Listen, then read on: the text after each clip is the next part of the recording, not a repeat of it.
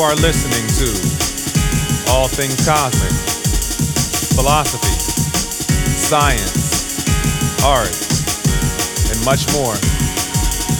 A podcast of the Center for Process Studies. I am your co-host, John Ivan Gill, along with Andrew Davis. Welcome. On All Things Cosmic, we have adventurous conversations with people from all walks of life who are concerned about and pursue the common good. So sit back, get a cup of coffee, and enjoy. We are proudly the Center for Process Studies, a relational worldview for the common good. www.centerforprocess.org www.CTR4process.org. Get ready for some amazing conversation.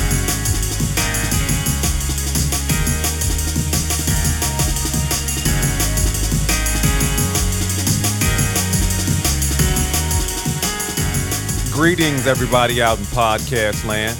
Glad that you're with us.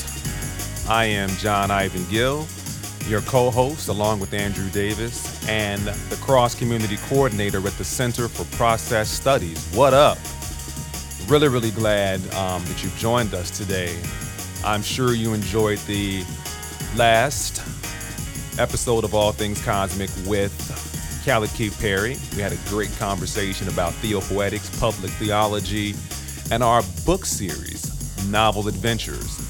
Explorations in creativity and spirituality. If you're looking for more information on our book series, please head over to our website, Center for Process, CTR, letter 4, number 4, process.org. Go on over to the resources section, click the resources link, scroll down, and you will find more information on Novel Adventures and what we're looking to do. Well, today, we got a really blazing episode for y'all. We have Queen Heroine, one of the dopest MCs, in my opinion, in hip-hop. She is a member of the crew, the Juggernauts, Boogie Down Bronx-based, legendary crew of siblings who are not only artists, but educators. So we're going to get to talk to Queen Heroine today and learn more about her process as an MC and as a teacher. And also we'll hear about her series that she calls the Process Sessions, where she looks at artists and follows their creative process and talks to them about that. So we talked for a long time, so let me shut up. Let's get into it.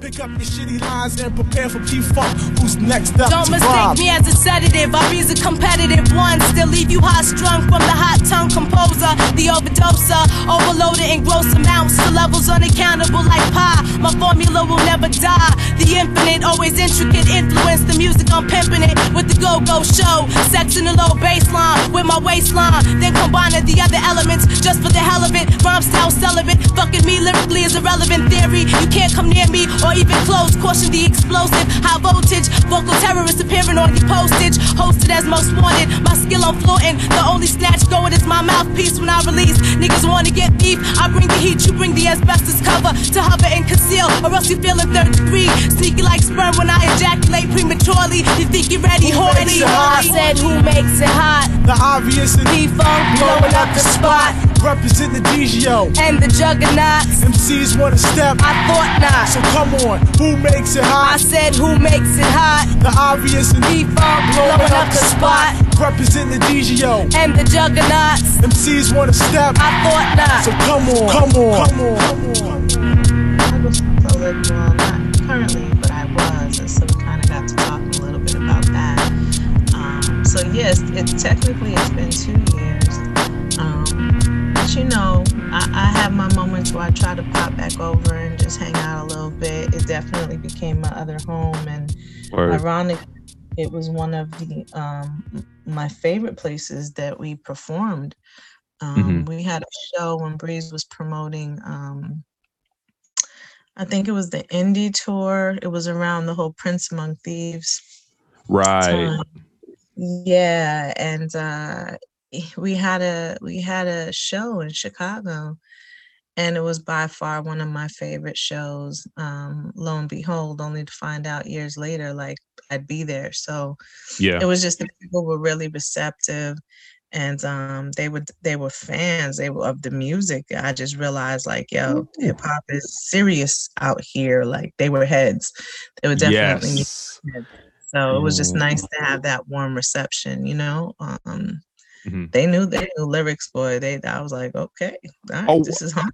oh, we was singing the shit. But believe me, I was there. I mean, I want to say I was at one of those. Well, I definitely was at one of them. Yeah. Well, it had to be that one because that was the only show that I remember Breeze and myself performing at. And Okay. Well, it was that one. yeah, had to be that one. I didn't even know that you were there. That's Yeah. crazy. I think it was Yeah. like the Blue Note, not like the Blue Note, not the Correct. big joint in like downtown joint, like the Nah. little. I'm trying to think. It was Where on was this? Milwaukee.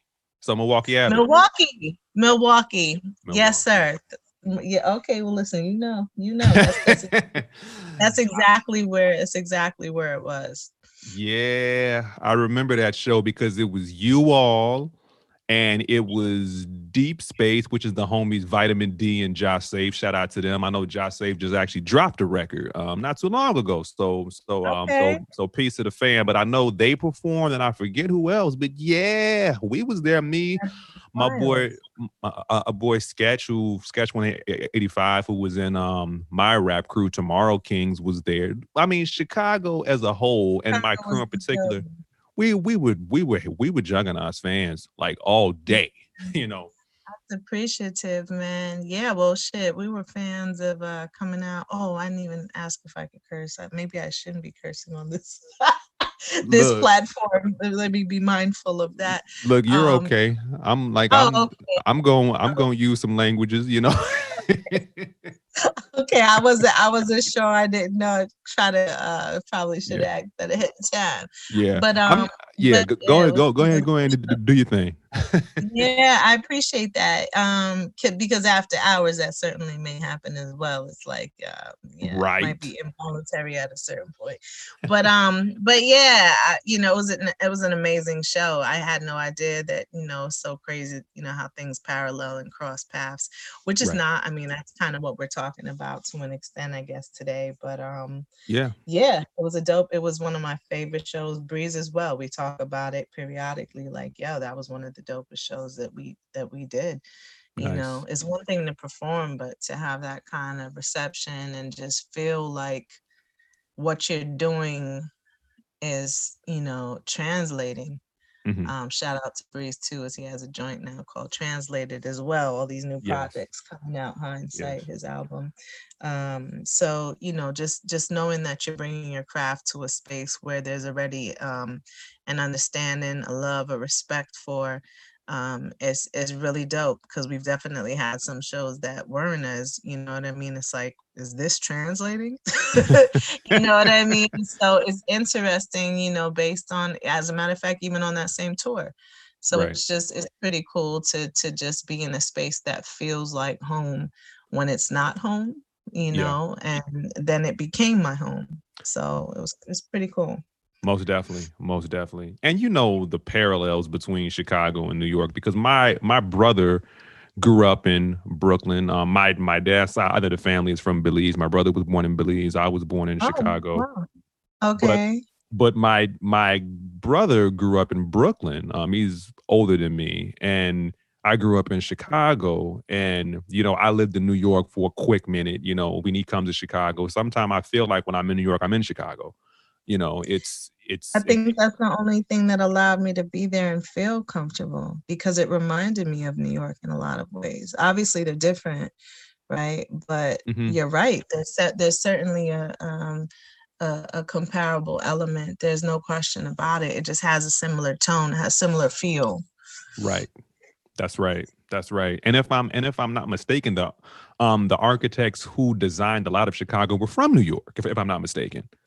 You know. That makes complete sense. As a matter of fact, that's one of my favorite things too about Chicago. I always loved, which New York has as well, this sense of very old architecture, um, contrasted against a very modern Mhm. style of architecture. I just love the balance kind of between that, kind of having them push against each other. It allows you to appreciate them. So there's like this definite old sense and then a definite modern, ultra modern sense. And then Frank Lloyd Wright, one of my favorite Boom. architects, from I don't know if I believe he was out there. Well, I know his house He was out there. his house was out there, and he designed a lot of parts of the city.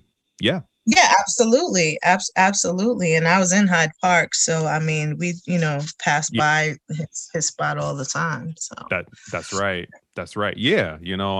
I'm from the hundreds, but I was living in Hyde Park when I was for are right you? before right before well right before I left Chicago. I was living in Hyde Park. Yeah, that was my last jumping grounds before I came west. Yeah, I lived in Hyde Park for about 4 or 5 years. Right before I but And from the wild hunters. from the Wild Okay. Hunteds. Okay. Yeah. My other significant half is from there. That's funny. I didn't know that. So roads and all of that. Yeah. Okay. Also, oh, Yeah. yep. So y'all already know. I ain't know he's from that. That's what's up. That's what's Yeah, up. You already look know. at that. You see now I'm almost feeling Chicago. I'm almost feeling Chicago. I done got the short path to me. Right. The only thing I Yeah. gotta start doing now is saying Joe. Like, what's up, Joe? Nah, I ain't doing it. I That's for swear. us. That's for us. It's not for Joe y'all. is straight Chicago. Joe is straight Chicago. For sure too.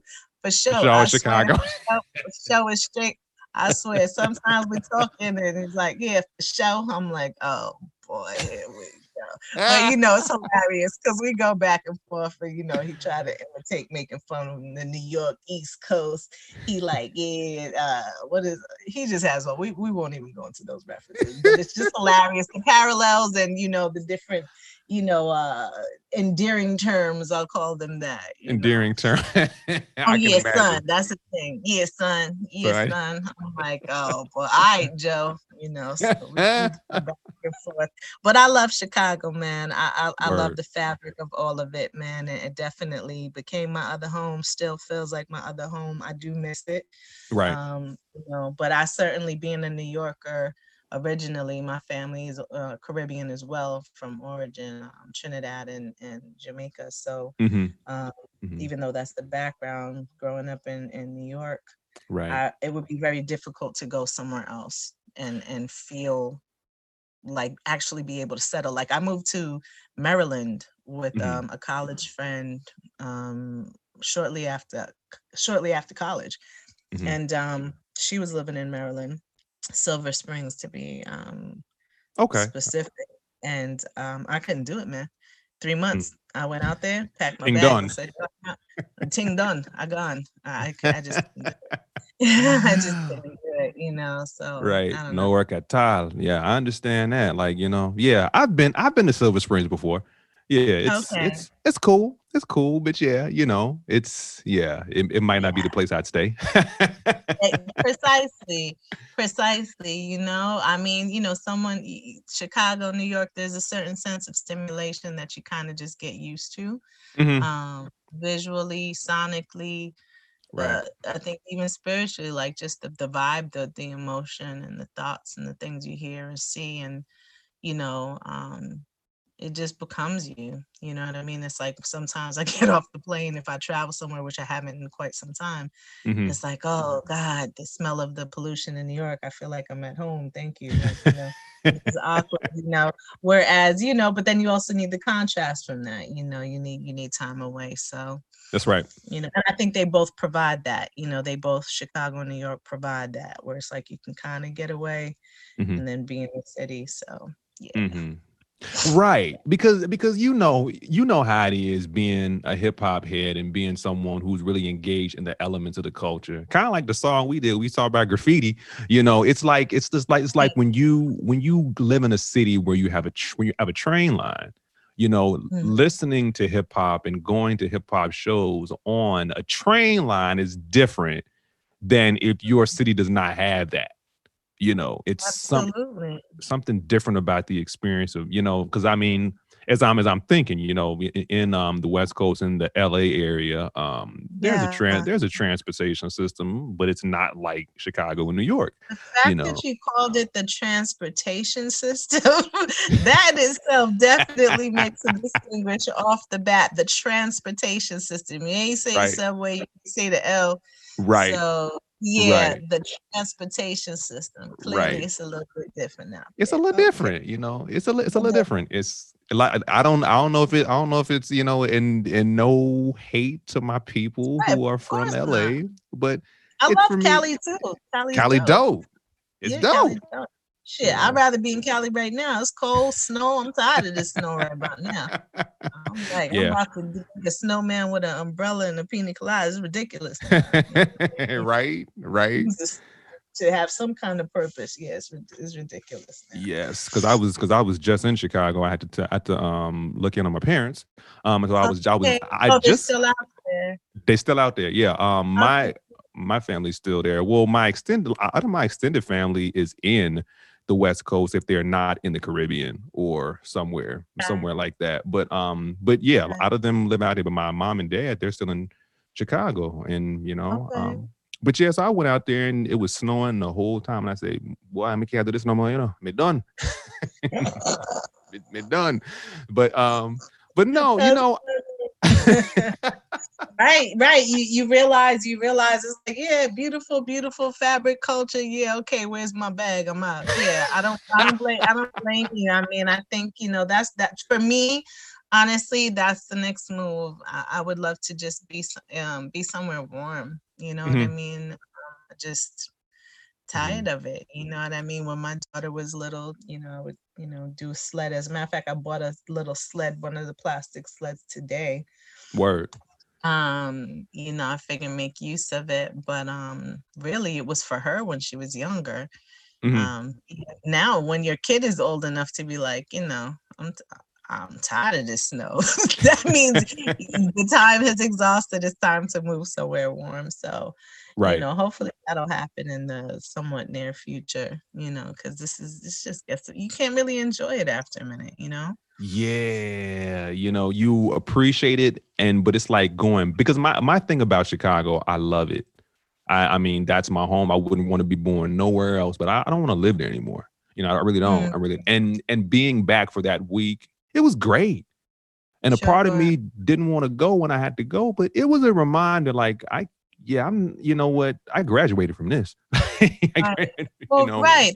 I think that's the perfect word, right? It is a sense of graduation. I just think it's like, okay, well, what is the next phase? What's the next realm? What's the next level? Mhm. Personally, professionally, just or whatever. You know what I mean? Right. It's just something that you get a feel that you're ready for something else. So, Mhm. so I feel you. How long have you been in California again? Been out this way for about 12 years. Yeah. Yeah, that's significant. Yeah. Yeah, that's Yes. been home. Yeah, yeah. Right, exactly. This is like the pad right now. This is basically where it is. Yeah. So yeah, it's been, I don't blame you. 12 years in Cali, I wouldn't be going back either. I'd be doing this. I'd be doing Zoom calls. I'd be doing Zoom calls. right, right, right. Mhm. Mhm. Like, show me Absolutely. the snow. How's it look outside? Okay, good. All right. As I walk out in shorts, right? Right. And the sun beating down on you. Like, know. Yeah. I'm Yeah. jealous. Yeah, it's nice. Nice. Sounds nice, man. Well, you So and the fam always welcome to come down. Y'all know that. Like. I appreciate that. I definitely appreciate that. Matter of fact, so here's the funny thing is the favorite shows, I have three favorite shows outside of a New York show, outside of a Mhm. home show. Okay. Uh, and honestly, those favorite shows probably trump quite a few shows out here.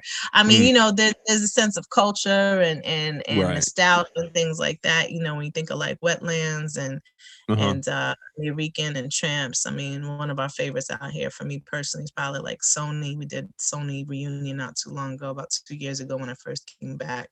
Word.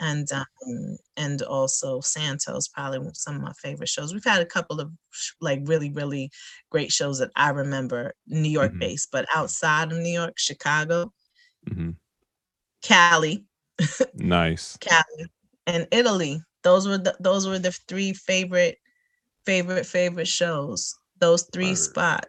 Yeah, they were just all really warm and dope, and I was like, man, it was an eye opener. Like this really extends way beyond just what you know to be, your space, your proximity. It's like, there's a lot beyond that. Hip hop has really been beautiful for that aspect as well. Just, kind of taking you to different places that you may not have traveled to otherwise. True. Or have the ability or affordability to do. So it's been good to us in that respect for sure. Yeah, most definitely. You all have traveled, and I want to get at a little bit, because hip hop has taken the crew in several places, and then there's also this grounding that happened because all of you are school teachers, both, the Juggernauts, Breeze Brewin, B Slim, and Queen Heroin, and actually DJ Boo as well.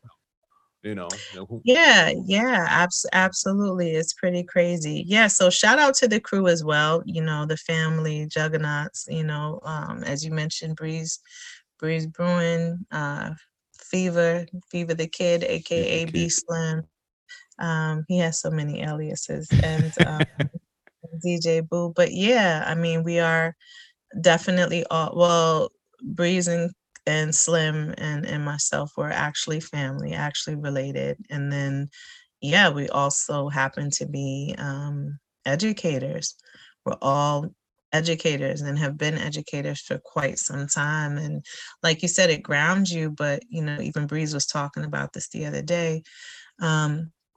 It grounds you, but then it also, you can only designate but so much time to your craft because it is a very demanding job. And then you have responsibilities that, you need something that's grounding, that you can depend on, that's consistent enough economically, so, which, I mean, you've been in education for how long as well. So, it's bittersweet sometimes, we love our students. I definitely love mine. That's one thing I really loved and missed about Chicago too. I mean, my kids, I still have students now who reach out to me on, IG. I mean, I refused to give them my IG at the time, but when I was leaving, I was like, okay, and some of them started hinting. Some of them were figuring it out. That's something that we've discussed too, this idea of kind of, do you divulge what you do to your students or not, as far as outside creatively? And it's a thin line. I was in I think a previous interview or just something I was discussing, that a job that I had quite some time back. I had a student who knew about music, and he kept coming. I wasn't even a teacher yet. I was a teacher's assistant at the time.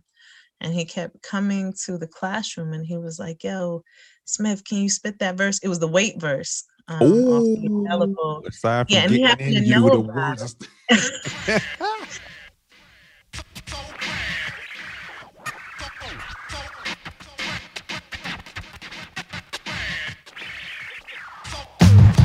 Aside from getting in you, the words will stain you, permanent like ink in epidermis. From tap to artist, discard this, thought of partnership. You may have thought for this position of status, it's entrepreneurship. Matter of fact, madness, I plan this like serial killers to banish. Flows aquatic like vicious surroundings. Undergrounding is pounding like pregnancy, with the expectancy of 3 times 3. Use my mental 9 to climb like gladiator on wall. I'm called like positions to deliver my labor. You savor the flavor like connoisseur to liqueur. A parent's first picture of a mixture of offspring. Ring the alarm, cause I set storm cases of fire from my wire connections and disconnect. connections, setting sparks, cause then I'm wetting. Microphone check-ins, disrespecting amateurs. Plus they mentors, don't be a source sport if it's mentors. Just I can attend be the a bit to men, lectures. accepted, nothing less than the best. I don't just flip shit, anyone. That one. And he kept coming to the classroom and all like, yo, I can't believe, can you spit the verse? And administration pulled me to the side and was like, kind of accusatory, like, is there something going on between you and the student? Oh, like, no. What? Yes. Whack. Yes. And I was like, are you serious? I said, look, let me explain something, man.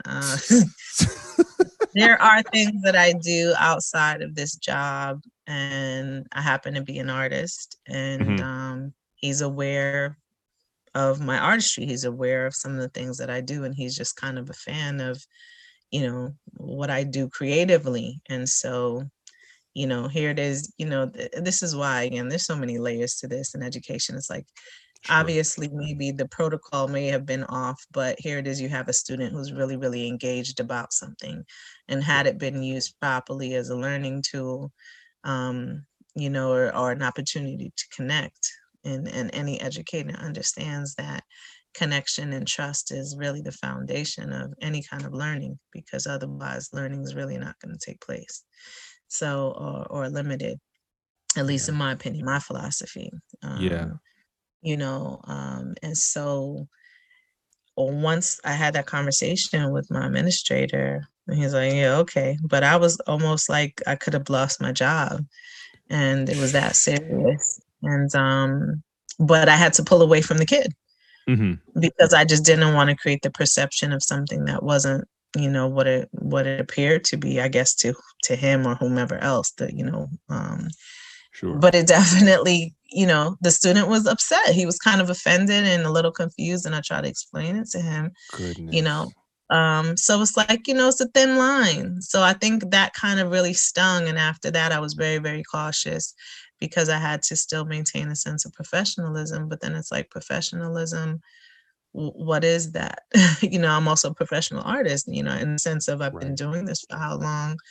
And that's one thing with education. It's like, okay, you have your resume on paper, but then sometimes there's a resume that you don't necessarily have on paper that are gifts or talents or information that you can extend to your students. And sometimes it's overly, I believe it can become a little bit difficult when you're not able to share that information. You know, there are a lot of schools and you know, I won't, maybe not institutions, school settings, etc., that allow educators to have some creative freedom, and like they openly entertain the idea of other things that they bring to the table, realizing like they're people. So it's like, do you have anything else that you do? Do you have any other skills? And even though that can create more work for the individual, it also can create other opportunities to really connect with the students. So kudos to those type of environments that actually foster, you know, learning styles like that. I think that's dope. And to me, that's where the real learning is going to take place, honestly. Yeah. Because I've had similar experiences too, when people find, like you into hip hop, and then students have actually found out that I MC, and I don't talk about that really in my environment. But you know, when they find out, you know, I'm like, yeah, this is something I do, you know, and this is really not just something I do, it's who I am. You know, well, that's the thing, right? It's who you are. And what I found is that it took me a minute to get there. And I feel like there's a stigma for sure, where rather than hip hop being seen as something that's positive, and like everything else, everything has its pros and cons, you know what I mean? Nothing is perfect, right? And not very rare will you find something that's just completely pure, if that even exists, whatever that means. Yeah. But really what hip hop really is and really means is really something beautiful. And so the perception of that can get tainted, and I think has gotten tainted over the years for a variety of reasons.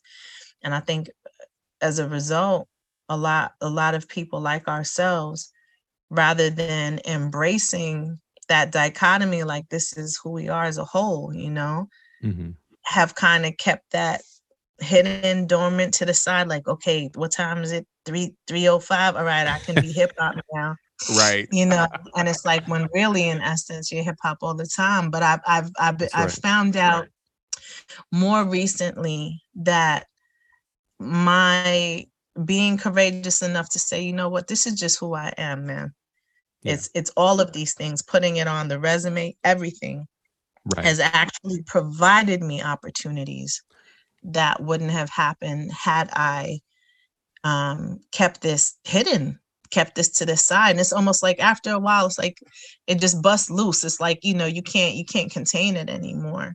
Yeah. And you know, the fact that you had to contain it or felt that you had to contain it in the first place, shame on the system for that, in my opinion. You know what I mean? Again, there's a way to go about it, because certainly you hone your skills and you develop. So as we talk process, you may not want to see certain things in its process stages, but even that is beautiful. You know what I'm saying? Like a baby, you think about the development of a baby. A baby don't look cute during the first couple of weeks of this process. You probably like, what the heck is that? You know what I mean? And then you're like, oh, zygote. Oh, okay, nice. But you don't know. You don't necessarily see the beauty, like, oh, they're cuddly, you know, let me hug them. No. Right. As a matter of fact, you can't even come close. It's housed somewhere because it's so delicate, the process. You know, so certain things have to be hands off in order for them to be honed properly. And you know, I get that, but I think there's something to be said for getting to the point within yourself where you're like, you know what, I don't care. What anyone else's perception is. This is who I am, and I need to fully embrace it, regardless of the stigmas that exist because of external things. You know what I mean? And I feel like once I started combining, which was my ultimate goal, like wanting to combine being an artist, a musician, a visual artist, an MC, you know, a mother, an educator, a curator, like just, these are my skills, these are my interests. That's when unique, different things started presenting itself. And I think the first one for me was applying for a job. Well, it was a contracted opportunity through Next Level to go teach emceeing in Peru. And I got it. You know, it was a great opportunity. I was able to travel and go to a whole nother part of the world and see how, I mean, hip hop, again, just like we were talking about, it was extremely present, you know, in all elements, because the program brought on like an MC, a breaker, graph artist, DJ / producer, and everyone kind of worked with, you know, artists for that particular discipline. But hadn't I applied for that, like, you know, with my formal resume, that was the first time I just kind of unified the fact that I had been an educator and I was also a hip hop artist. It was either one or the other prior to that. Right. You know what I mean? Like within that realm, like, oh yeah, I'm an MC in that realm. And I'm an educator and putting on, you know, my heels and my suit in that realm. And so I was just like, look, I need to get to the point where I'm merging these, and rather than it looking as if it was a negative thing, which I definitely don't think it is or was. It was just, again, the perception.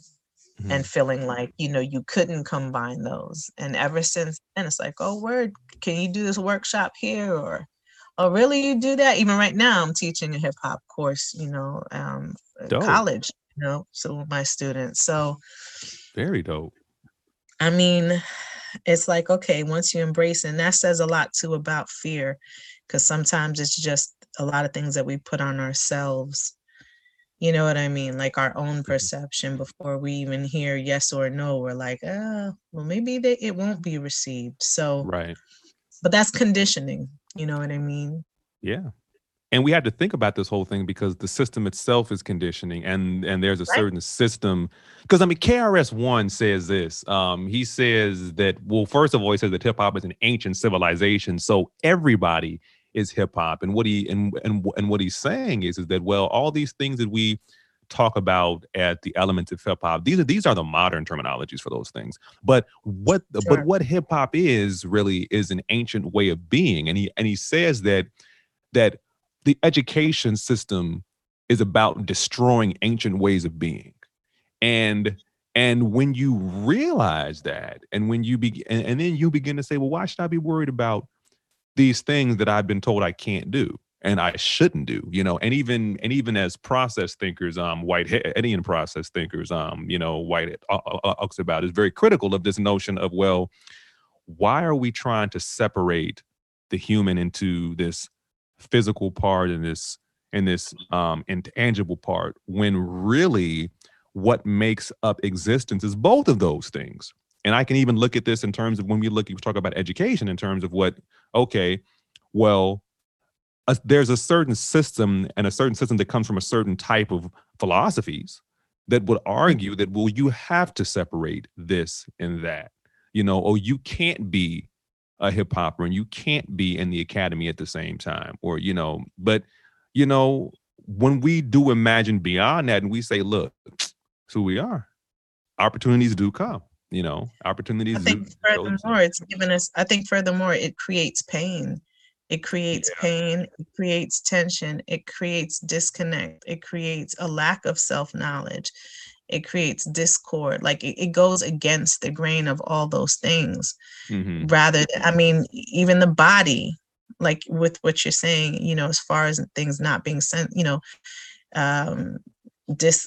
like its own entity, our bodies function fluidly as a system together, even though they're okay, you have the heart, you have the lungs, you have this, you have that, but they still function together cohesively. Like it's a system that works together. Right.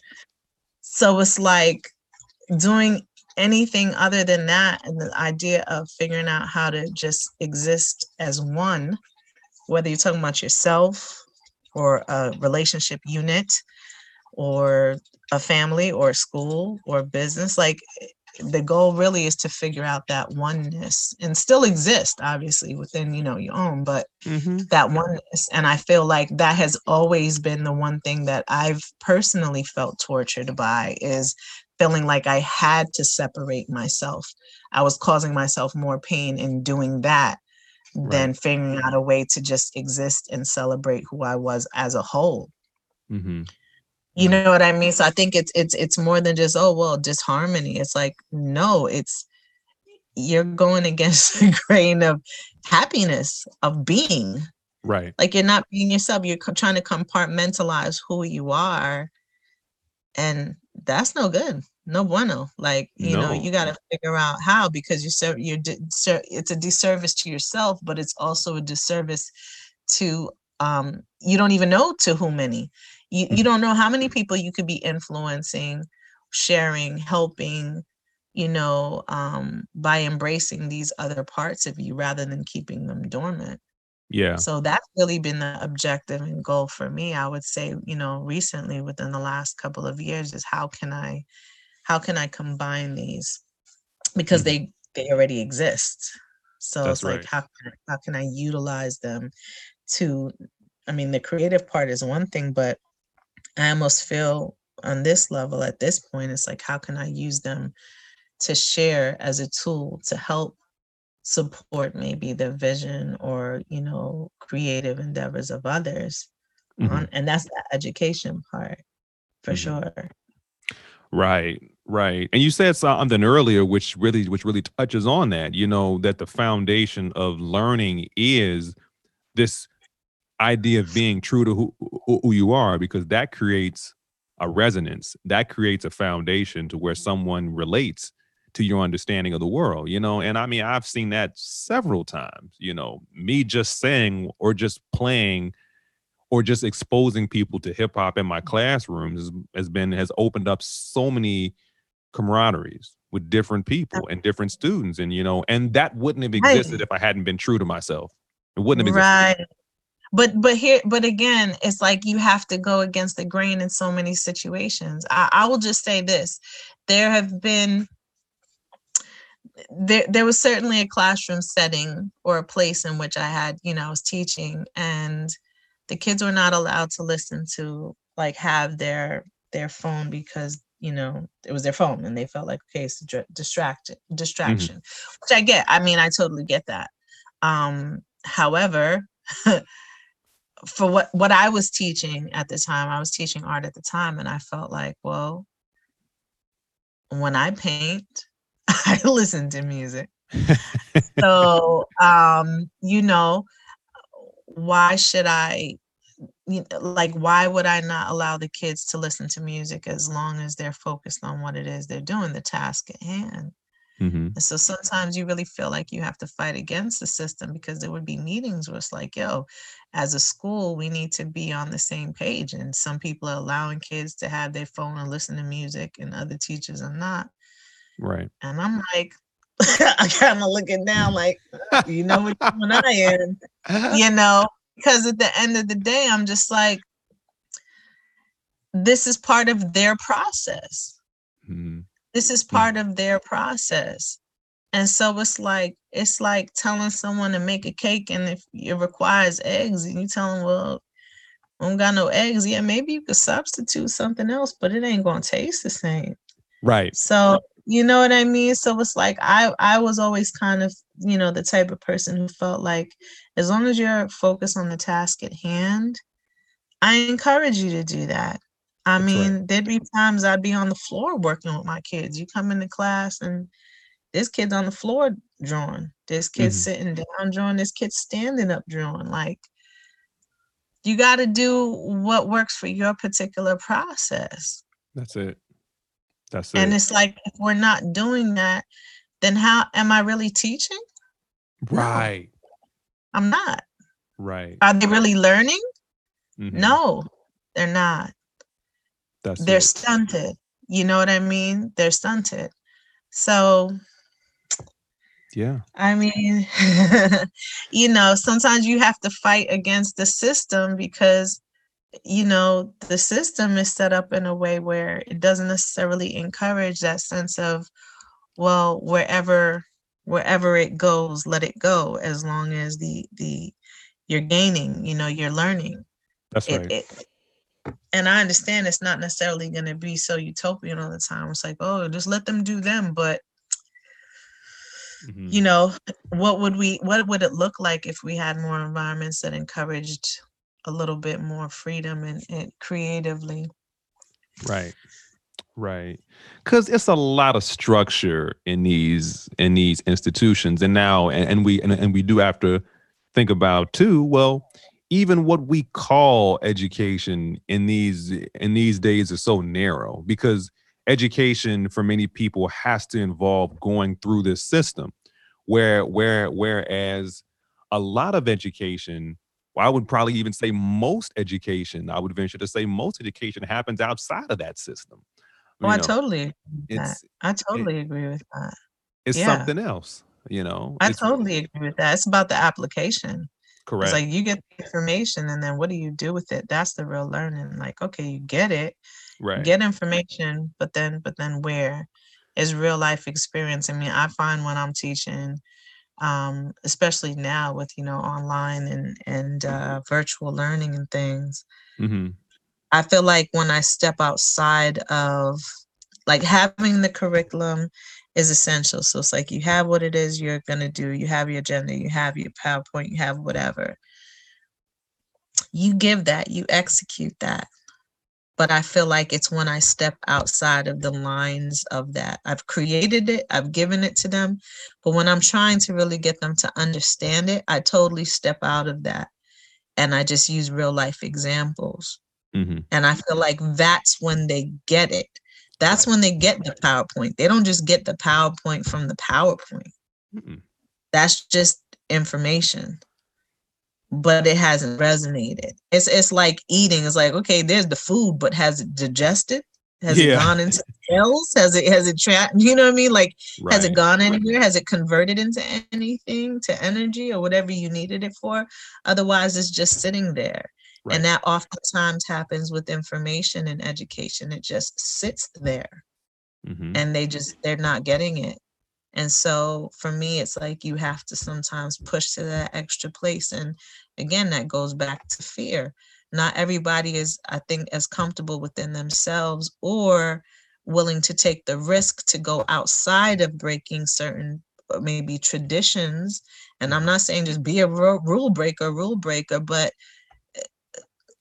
like you said, does education, is learning really happening within the parameters of that all the time, or does it require stepping out and doing something a little bit more unorthodox? That's right. That's right.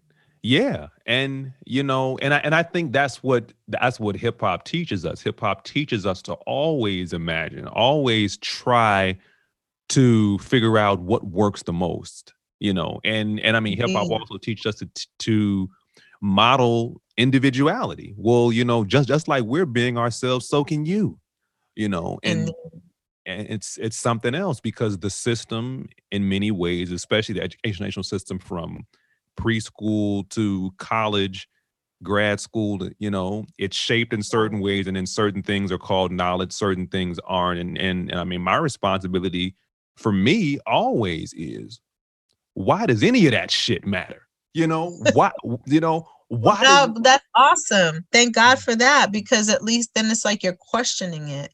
And I think a lot of people don't question it. They just do it. Mm-hmm. They just do it. They're not doing what you just said. They're not questioning. They're not saying why. They're not looking at it and turning it. Like the other day, my daughter's like, Mom, you teach the same class. Like, you're good. Aren't you good? Like, you have the lessons. Why are you stressing out? I said, because every time I teach a class, even if I teach the same class another semester, I'm still looking at how can I teach it better. So I may shift, although the information is the same, I may shift how I approach sharing it or giving it. I'm going to assess. And that's a major part that you're supposed to, as an educator, do. You're supposed to assess the kids, the class, yourself, the lessons. Like, It changes. It's not always the same. Right. Because, and I mean, I think about that all the time, because, you do have semesters where you're teaching something you taught 50 times, but it's something different about it every time. It's something. What's different too, John? The kids. How about that? How about you have a different class, and so you're going to have to deal with it different. You can be a parent 3 times, and your kids all 3 children are going to be different. So you may your approach to parenting, even though there may be some core things and core values that stay the same, but your approach to how you translate that parenting style is going to shift depending on who that kid is, what their needs are, personality. I mean, a variety of factors. And so you multiply that times a classroom of anywhere from 10 to 30 kids, depending on the class or the environment. And no wonder we come home tired. Right. Yeah, or should. Or should, if you're really hustling, you should come home tired. Now if you just phoning it in, you're gonna be like, oh yeah, I feel fine. Absolutely, sure, yeah, I'll stay till 6 o'clock. Right. Like some 3:05, I'm like, I'm out. Right. I'm tired. Right. I'm tired. That's right. I really am, because I feel like I really give it my all. And that's not to say teachers who stay the extra, because the other day online, I literally spent 2 hours with a student outside of class because he was having an issue. I don't get paid extra for that. Right. And I said, if you're having an issue, he said, look, Professor, I've taken this class once. I failed it before. At this point, if I fail it again, it's affecting, I have a scholarship, sports, AKA, etc. I said, if you're willing to put in some extra time, I'm willing to help. Dope. And I mean, it's unique because not all the time are you able to do that, but it's like, I feel like when and if you can, do that. And that's the part of learning that, a lot of times people don't see. Oh, you done at 3? Oh, you have summers off? I'm like, I'm never off. That's right. I'm never off. Even when I'm off, I'm thinking about a lesson. Woo. And that's the one thing I will say about hip hop. It's like There have been a lot of opportunities that I have not either seen to fruition or capitalized on, not because I didn't have the desire or the want to. Right. I was so absorbed in work. Mm-hmm. And I'm like, I tell people like, yo, sometimes I'm seriously writing lesson plans instead of rhymes. Right. It's not that I don't want to, or maybe I need to take another class in time management, but it's like, I'm a parent, I'm a parent, I'm a daughter, I'm a sibling, I'm a student, I'm a teacher. Like, I wish I could sometimes I wish I had a job where I could just really clock out. Really clock out, because when you clock out, you're still mentally not clocked out. You're still thinking about what you need to do or how you could do it better or different, or I spend my mornings lesson planning, and I spend my evenings, afternoons, evenings teaching, because my schedule is different. I teach college, so it's not the traditional how I used to teach, 7, 8 to 3, 4, whatever. So Sure.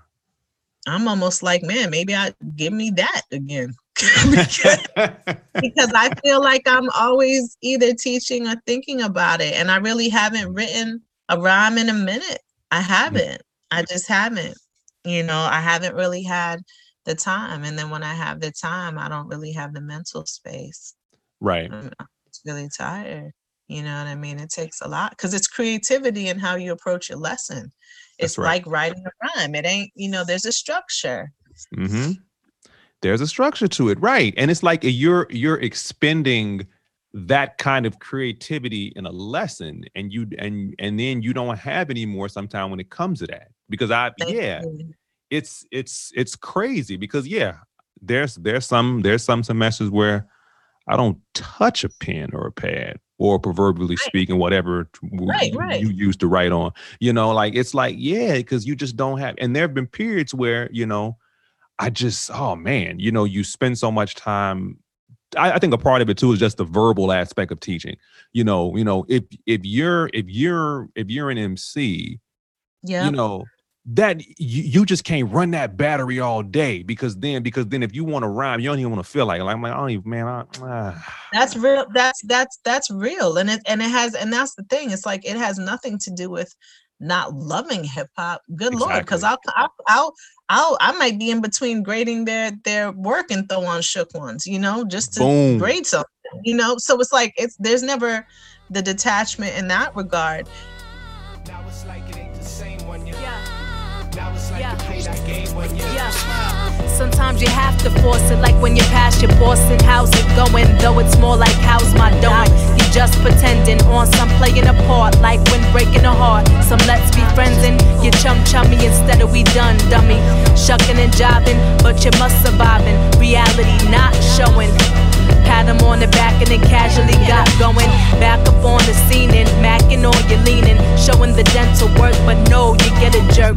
Brothers with dirty choppers be frightening. Mother of pearly whites need some press whitening. Brothers trying to flossing, better find some flossing. Use that bad boy, use a bad boy, ha ha. Crazy swear he the man stroking it with the rah-rah. Yeah, maybe you won't cope with that smile. It's just like you said. Teaching and emceeing is actually, there are a lot of parallels. Yeah.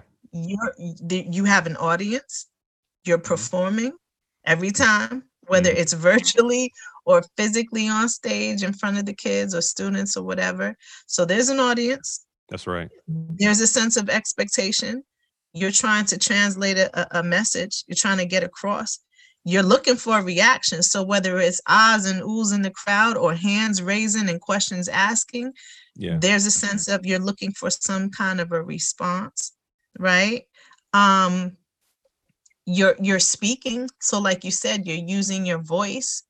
There may be times that you go in a classroom, you do a lesson, and you can hear pins drop because they're either not feeling you, or you just didn't translate it in a way, real talk, or you just didn't translate it in a way that, was receptive, or it was just one of them days. So you have to figure out how to engage them, how to entertain them, just like you would do on stage. Yes. So the same kind of energies that you're expelling in a classroom, you're doing that. It is a performance. It is Right. a performance, except these are, you want these kids leaving or these students leaving with not just feeling like, oh man, I had a good show. Right. It's not just you had a good show. It's like, okay, well, now are you going to use that information to help mold you into who you are so that you can become something contributory to society at some point? Boom. It's definitely, the stakes to me are higher. Mm-hmm. It's like, damn, if I went and I seen a bad show, it's like, oh man, they disappointed me. That's $45 out the window. But it's like, if you disappoint a student, you're playing with their future, because you have a student who could be excited and be like, yo, I got it. And now I actually want to apply myself and follow this path. Mm-hmm. Or, you know what, forget this. I'm done. Matter of fact, I'm done with school. I'm not getting it. Like it's a very delicate process, but there's so many parallels. And so people who aren't in education and don't teach don't really understand, like, when I'm telling you, like, yo, it ain't that I don't want to do this verse. I'm tired. Right. and it's very similar exhaustion. You know what I mean? Except instead of one show back to back for 45 minutes, you may have 7 shows, because you have 7 classes back to back or 4 classes back to back. Yeah. So how many shows are you doing as an artist where you performing for 7 hours on feet, 5 days a week? So when you kind of look at it from that perspective, you're given, there's a lot of similarities. There are a lot of parallels with the process. You have to sit down and write a rhyme. You have to sit down and write a lesson plan. You hope that lesson plan comes across and they get it. You hope that you know what I'm saying, the show list or whatever for that day. Yeah. But you're not prepping for one day or one, a little whatever here it is. It's literally every day. That's right. It's very similar. And it's also, I'm sure like, it's the improvisation of both. Yep. is in both crafts, because okay, you try an idea on stage, you're like, okay, I didn't quite go like I wanted it. I'm about to just freestyle for a second. Let me just go into something else, and let me just play around, because it's not how it's not translating how I want to, number one, and number two, the aesthetic feel is not how I want it, and most definitely. Improv, most definitely. Yep. You may have to straight freestyle that lesson. You had it. You just swore it was gonna go across well. It didn't go across well, and now all of a sudden you stuck with 30 kids or 25 kids looking at you, like, all right, what's next? What else you got? Right. And it's like, wait a second, hold on. What was the lesson for tomorrow? Let me refer back to my notes, and you have to, at that point, just be on top and freestyle. What do you need to do to make that connection happen? So that's you're right. Improv is major. And again, these are the moments where the exhaustion really comes out, because you can plan and anticipate for certain things, but there's so much that you cannot plan and anticipate for, because you're dealing with real life, like live. This is live. This is not pre-recorded, scripted, like, let me go back and rewind and edit this again. No. And I think being an MC has helped tremendously for me in the classroom. Yes. There's no question about it. Yes. It's been a major asset. Yes. Same here. Like, there's something about that way of looking at ideas and putting ideas together that helps you when you get in front of a class. Because I always say hip hop is life lessons. Hip hop teaches you how to live in the world. And so everything that I've learned from MCing, I translate and helps me in what I do in the academy, and just talking to people and just, and just wherever I am. Because even in terms of like improv stuff, if I see something I work on, my favorite thing to say, okay, well, let me play it like this, and then come up with something else to say, okay, well, you didn't get it that way. let me try this idea, you know, and now or now for my next trick, or something along those lines, you know. Right. And sometimes you look in the bag and you're like, man, I don't have any more tricks in this bag. So let me burn the bag. Let's see, what else can I use? Do I have anything in my pockets? Like, you know, you have to still, it's always a constant trying to connect. That's right. And I also think there's a rhythm too with you, how you'd have an intermission in a show. It's like sometimes you need to leave space for that information to digest too. Boom. There's a rhythm to that too. There's a rhythm to the silence.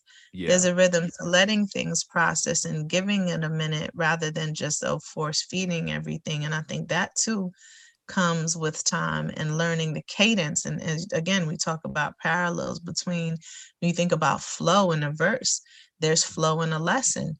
You know, it's not just words constantly spit at you. You know, there are pauses, there's silence, and those moments of silence are necessary in order for processing to happen, to occur, in order for questioning to happen and occur. So again, there's a rhythm to that as well. There's a rhythm to that. So there are just so many parallels in regards to education and teaching and emceeing and being on stage. And I think that super effective educators come from hip hop. I do. Yes. Some, exactly, you know, and yeah, I think like you were saying earlier, you know, sometimes the issue is certain people don't come to terms with that in the academy. They come to terms with it when they leave. But then if you talk to hundreds of, because I've done this in academic conferences, you talk to, because I usually go to academic conferences dressed like I'm going to a rap show. Because I, you know, and then you get in the conversation with people, oh yeah, you know, I listen to this, I'm in the so and so. This is stuff they might not say in other realms, but they're hip hoppers. So they've been informed by hip hop, and hip hop's informed their pedagogy. Yes. There's a hidden cult of us. All day. There's a hidden cult, which is why it's actually cool that you do that and dress that way, because it's like, again, systematically, I when you said that, I was like, wow, man, that's so cool. Because I would probably like dress the part, you know what I mean? Okay, right. I'm going to this work conference, but there's a sense of, oh shoot, that's one of my people, you know, right. Or possibly there are imposters, but you know, there's a sense of identification where it's like, oh shoot, okay, all right, me and you same, okay, all right, you know Dilla too, okay, we can talk. Right, you know? Same culture, you know, same culture, but identification. So it's like, I think that's really cool that you know, you do that, you know, but we do have, it is a filtration system, you know, otherwise, because there's so many people who do, and they just holding out. But again, that goes back to the system and the lack of allowance, the lack of saying, hey, it's okay to be that. Matter of fact, beyond it being okay, that's awesome. Like you said with KRS, it's like, this is beyond just, this is everyday life. This is what we do. You talk about breaking, that's kinesthetic. Everybody uses their body. Correct. Everybody uses their body to move around and do things. That's why this whole COVID and learning this way is becoming really challenging. Right. Because you have students who do learn that way, who need to move around a bit. Mm-hmm. I mean, I would have students in the hallways to the point that they're like, yo, this lady Smith, come on, really? This is becoming a hazard now. This is becoming we have like 4 kids out here painting like in the hallway. So but I would allow it, because I was like, if I have to take the brunt for it, I'll take it. Because I had students who were like, I can't work in here. Can I just go in the hallway? And they wouldn't be in the hallway messing around. They'd be in the hallway doing their art. They'd be in the hallway, you know, painting, drawing, some of them laying down on the floor. Right. I mean, those are some of those kinesthetic students who maybe just needed to get out, move around, have a little bit more freedom, and they would work. I mean, there'd be like little collectives of them, a little cluster of like 4 or 5 people. And then you have like people visiting, like, what is going on here? But I was like, I'll eat it. I'll take it. Because to me, if real learning is happening. Yeah. I mean, you can never walk in my classroom. One thing I will say, and it doesn't look like learning. I will say that. I will say for the most part, I try my hardest. It may look unorthodox. Mm-hmm. It may look like I may not have a job after today, but I do believe you will see some genuine learning happening. Maybe not every single second of every single class, but the goal is always that. Mm-hmm. And whatever it is I have to do. I've had students who had anxiety and having like a panic attack. And I have moments where I've suffered. I have anxiety too for like specific things. And so I've sat down on the floor, and straight woosah'd with some of my students. Like particularly one comes to mind, really sweet, this little girl, and she'd have her moments, and I'd be like, all right, let's sit down. And it was sometimes it was at the expense of I'm running 2 minutes behind schedule, and the other class is like, all right, Smith, and I'm like, all right, come on, let them come in. But I'm like, I'm gonna sit on the floor with her for another minute or two. Right. We're gonna do our little deep breathing and mantras. Mm-hmm. And when I felt like she was good, you can go to class now. All right. So it's like, you gotta step out and do something, like you said, improv. Yeah. Improv. It's all about that. See, that's powerful that you set up an environment where that can happen. That's what I'm talking about. And this is what I think a lot of education from early levels to graduate school lack. Mm-hmm. Is this embodied, this in what you just did for that young lady. She's never gonna forget it. She's never gonna forget that. Deep. It's deep. I remember having a parent-teacher conference, and her mother and father came to me and they were like, thank you for what you did. Wow. I've had parents come to me and they're like, oh, you're the crazy one they talk about, huh? I'm like, yeah. I say, yeah, that's me. Dope. I said, but your kids will learn though. I said, they'll learn though. I mean, at least I'll try my best. Again, it's not, you'll have kids who, you still may have kids who you don't connect with, or you don't, you don't reach them, or don't reach them the way you hoped. But, the ones that you do, and it really resonates, I mean, is very special. And I think that also comes from, the foundation. My mom, a former educator as well. So, I mean, but hip hop certainly is a major vehicle in which to connect. And I mean, I'm glad that it's kind of becoming now what seems to be like, oh, it's cool. Like it's cool to connect that, where in essence, that's really what it should be. And I think, again, some of us who this is our world, this is our lifestyle, this is what we do. It's not about like, oh, hey, go take would you like to do a developmental workshop in hip hop and education? It's like, sure, if you want to give me some extra PD and a day off and I don't know, some free lunch, sure. Exactly. I mean, I'll do it. But at the end of the day, it's like, this is, if anything, you might want to shift the role. Maybe I can share some information, because this is what we do. And the fact that we can connect with the kids, like the fact I was teaching something on like essay writing the other day and a brainstorming tactic, and the kids was like, but I don't get it. And I gave them music. I think it was just like a general idea. We were talking about using listing as a strategy. And, they had to just list a whole bunch of words connected to music. And so I don't know, like this one student, he mentioned a couple of different MCs, and then he mentioned, like different emotional things like relaxing or exciting or whatever.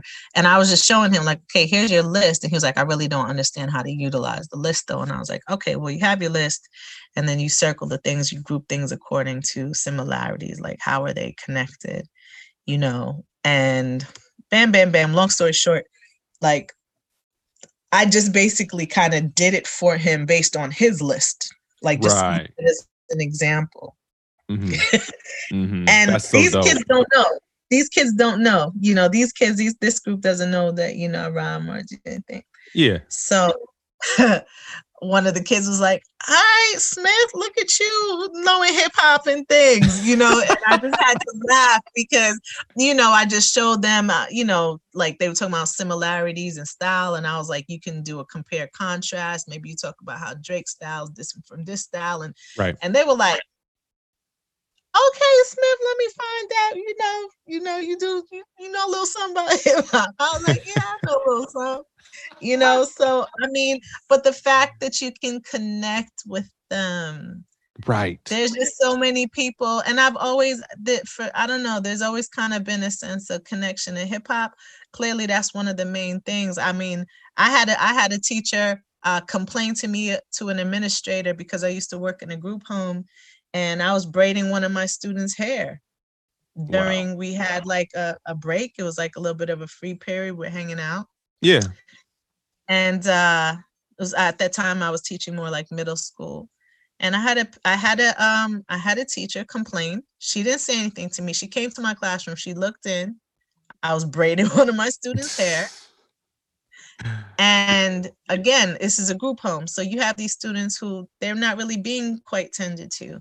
Right. You know what I mean? They may not have a mother, or maybe their mother isn't there. Maybe their mother, you don't even know what the story is with their mother. It's a residential facility, they live there. So clearly the home structure is not what it should be.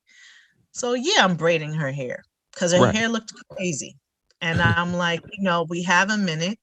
And the kids were kind of doing what they were doing, puzzles or whatever. Fine. So she comes in, she peeks in to my classroom, might I add, because the door was open.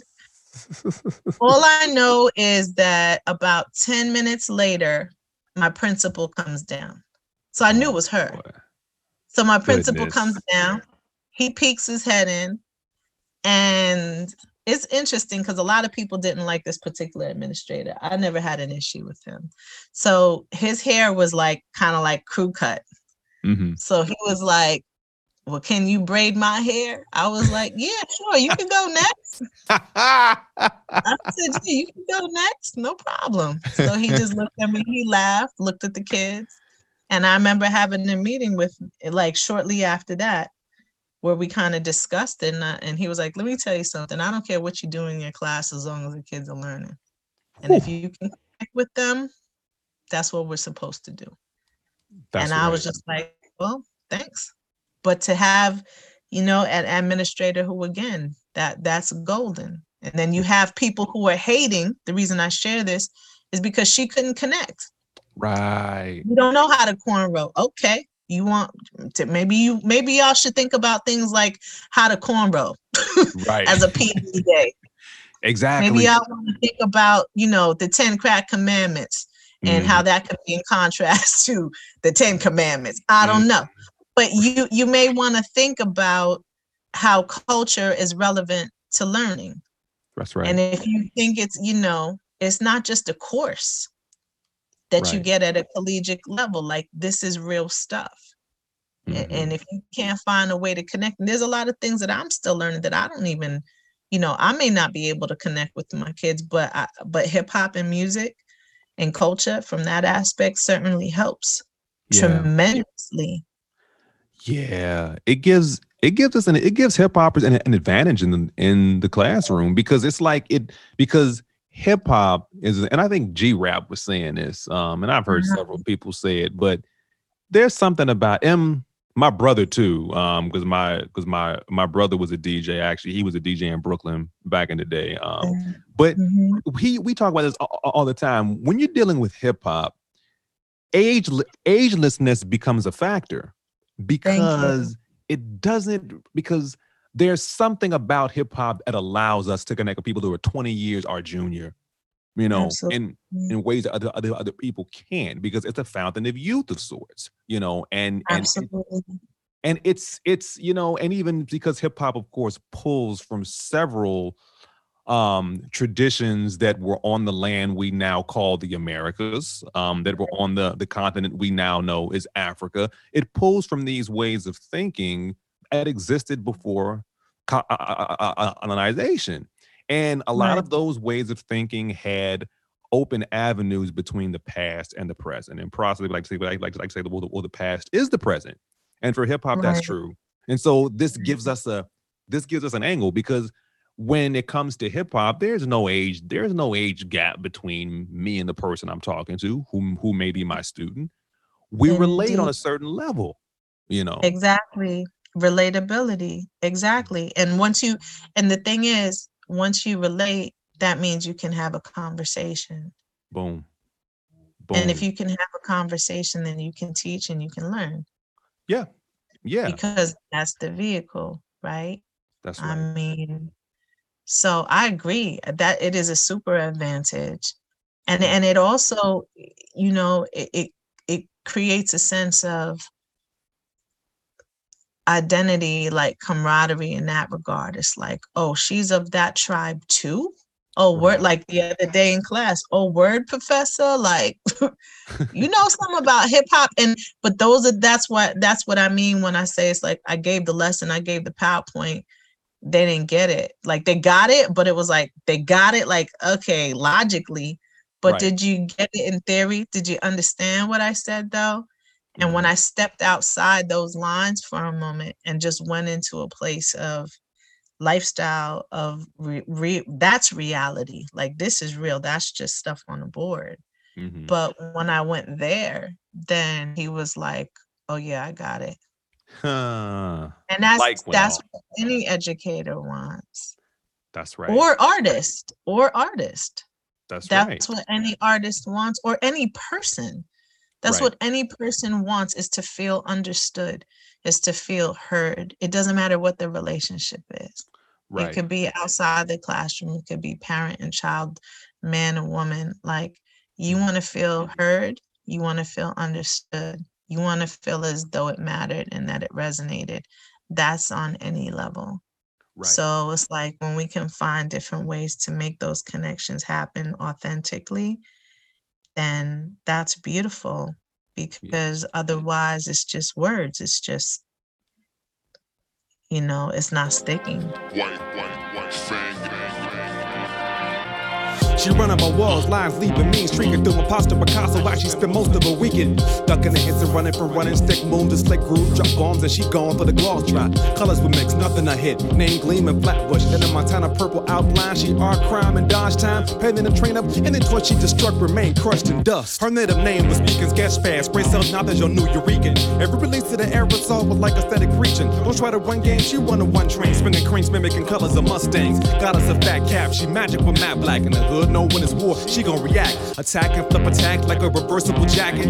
Master tactics, your ass should go and practice. Burners bled, fume gutter as high as a skyscraper. We couldn't elevate her, so it's something major. When she sling gutter rainbows is pestilence. Eat your piece in a beef up, release the last line and drop the evidence. The evidence is seen in scenes like scenes, spraying tattoo, colorful tagging through with dragon flames, red like ragu, handle flow with control compression, no contest when pressing tips. The essence I move with ease, a street sweeper, the paint seeps up in concrete, rebelling messages. Peep, I peak in high def, iridescent, get deaths when spreading them lessons. Transcendent spiritual seeds, manifesting murals from heroic bleeds of color. Discover other lyrical logic, forms when I bomb it, concocting aqua skies to the break of dawn, whites. Lines ignite, lady pinks in the pigment of my iris for transmitting Sanskrits and hieroglyphics. This goddess gifted, the smoke from my aerosol can leaves me lifted. I think it's something you can never really capture again in what you experience. You have like live third rails and like crazy cops who come and chase you out. Even the smell you get, like when you first smell trains, like in the yard, it's like, it's a good smell to like a dedicated graffiti writer, I guess.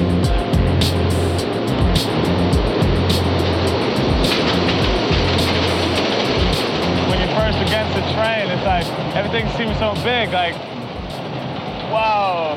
It's like you're in a yard of like metal giants and like, you're just like, I mean, everything is like so hard and like so steel and like, you're just there. You're like a little dude. You're like in the midst of all this metal. And Yeah, it's like, you know, you say something and it just goes nowhere. And because I know a lot of times when I teach, I also use movies and music. Oh well, and because a lot of times when I'm teaching, I teach intro philosophy among other things.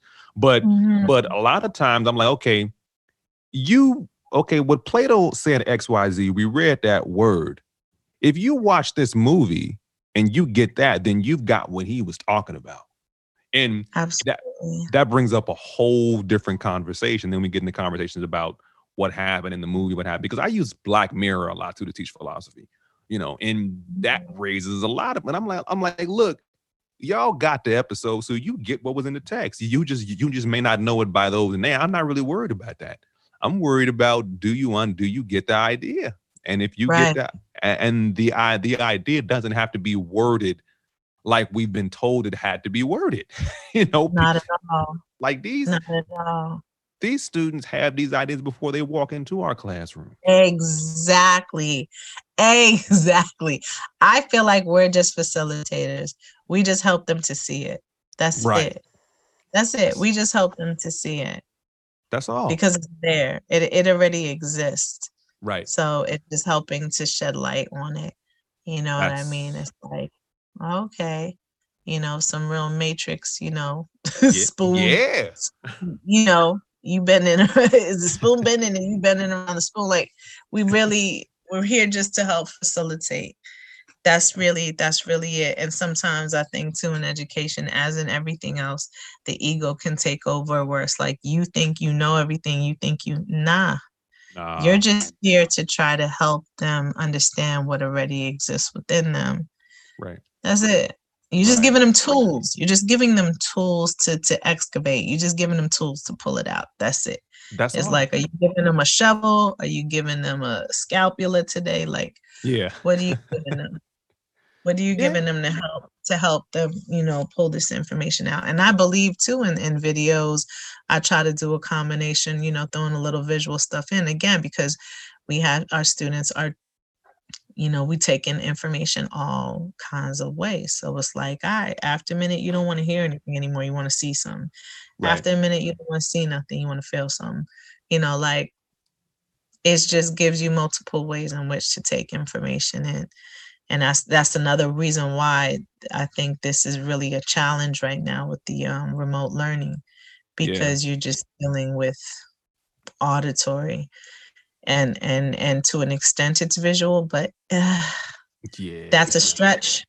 That's a stretch because you're really more listening than anything. You may see the lessons somewhat, but even the way that you're seeing it and taking it in visually is different from the format of how it was. So I think that's dope. And I think that's where the real learning is happening. It's like, okay, here's the concept, but here's an example of how you see it play out.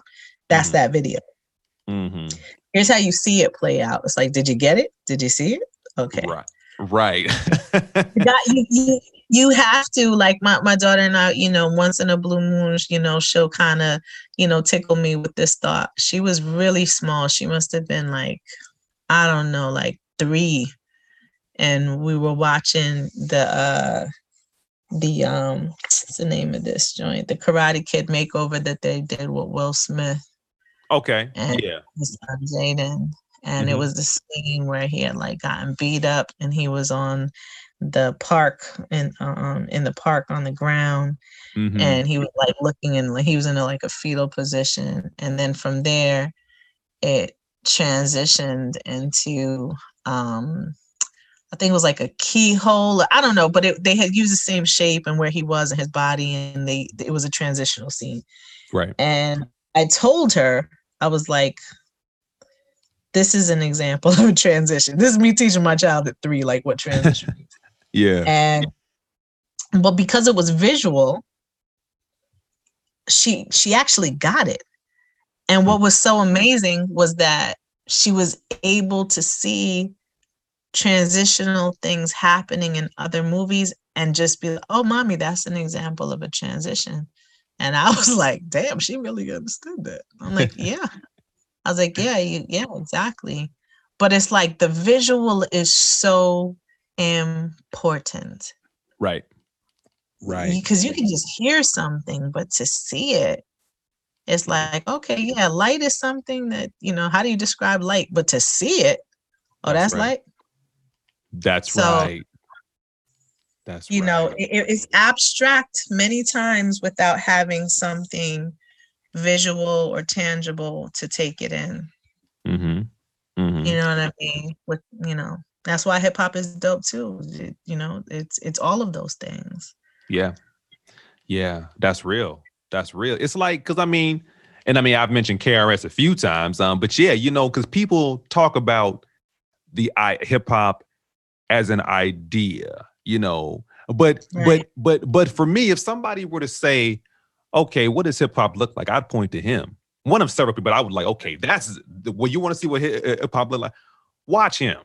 Watch what he's doing. I mean, how can you not? When you talk about my philosophy, am I a philosopher? Yes. I mean, it's right there. It's right there. He's telling me, yes, right there. It's right there. And he certainly is.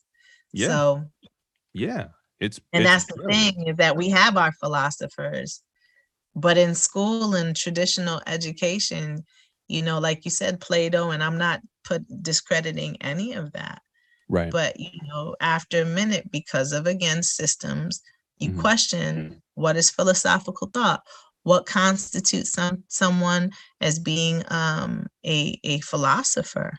Right. Is it status? Is it realm? Is it the good old boys club? Like what allows you to be part of that? It's like it's very similar in the sense of hip hop as well, and visual art. Like, okay, so I make this amazing, beautiful art, but my work doesn't deserve to be in the MoMA because of an art critic.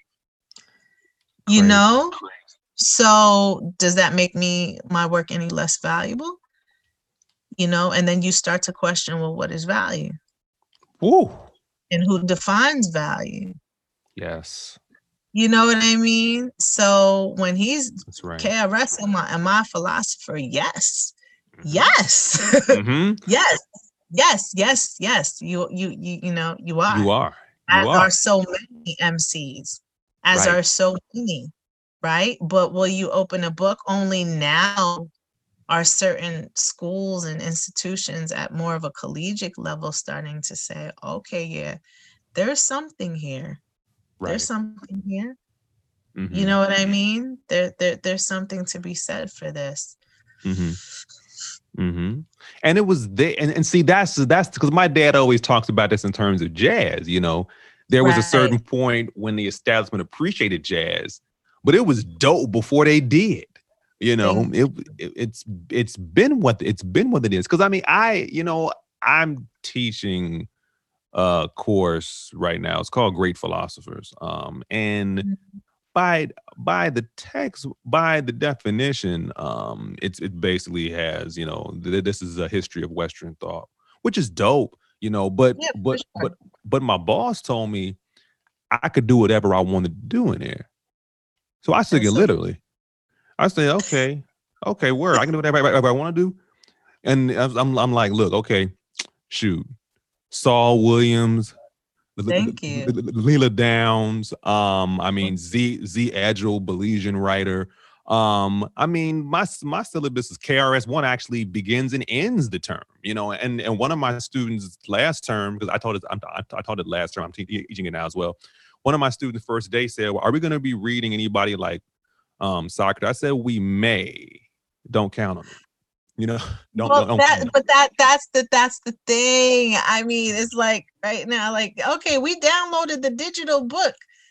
I haven't used it yet, but we did download it. We did download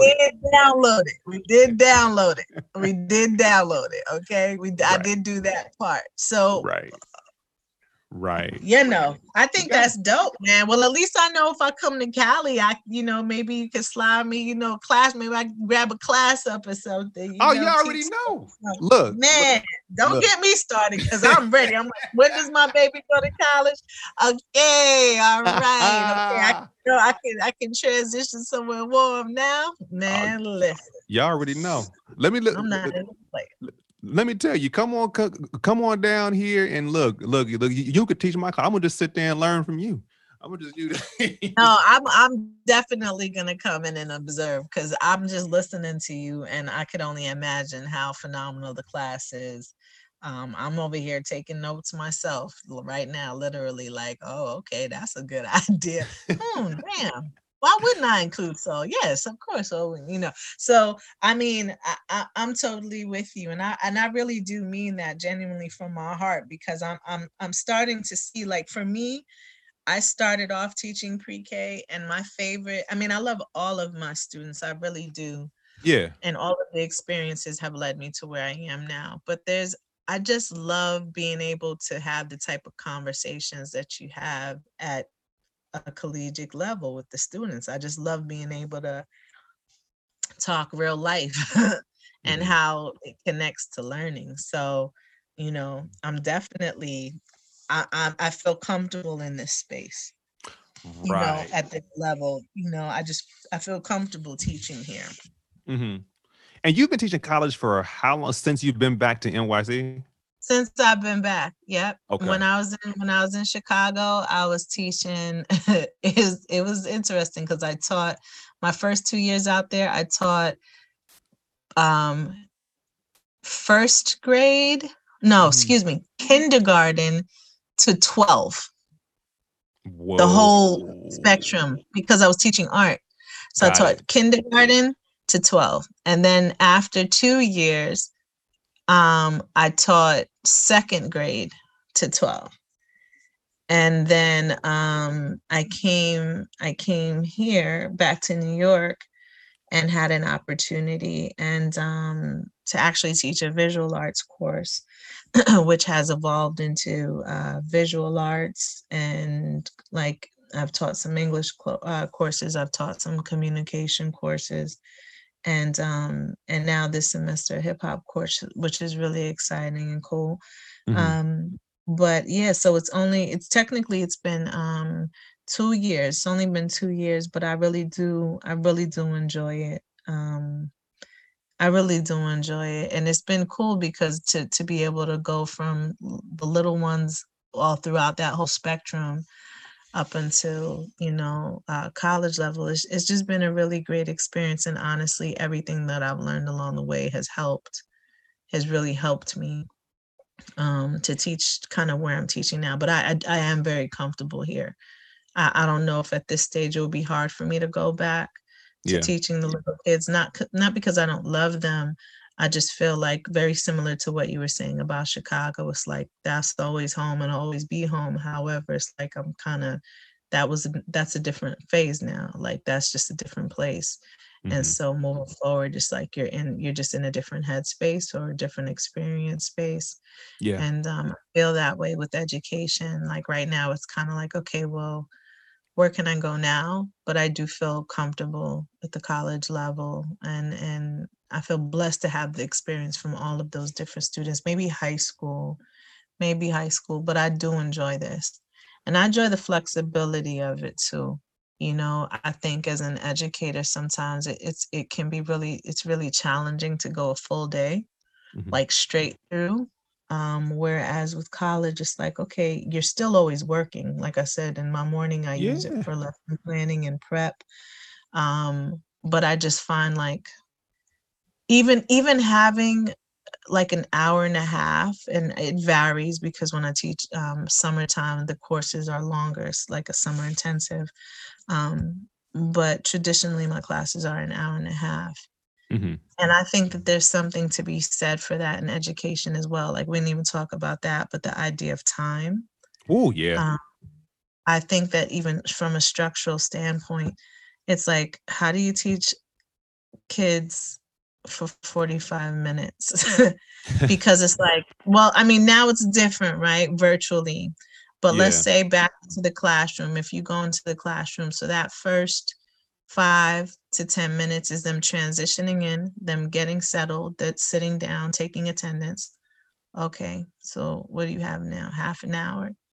You have to Basically. now, intro your lesson, supposedly, convey some information that they're going to get. Then they have to do some kind of work and an application of it. And then you have to transition them out with whatever, whether it's exit ticket or this or that. And then they're physically getting up and transitioning out. And that's saying that the class went smooth, that there weren't any hiccups, somebody didn't come in late, whatever it is. So you're really looking at like a generous 20 minutes of actual instruction. Right.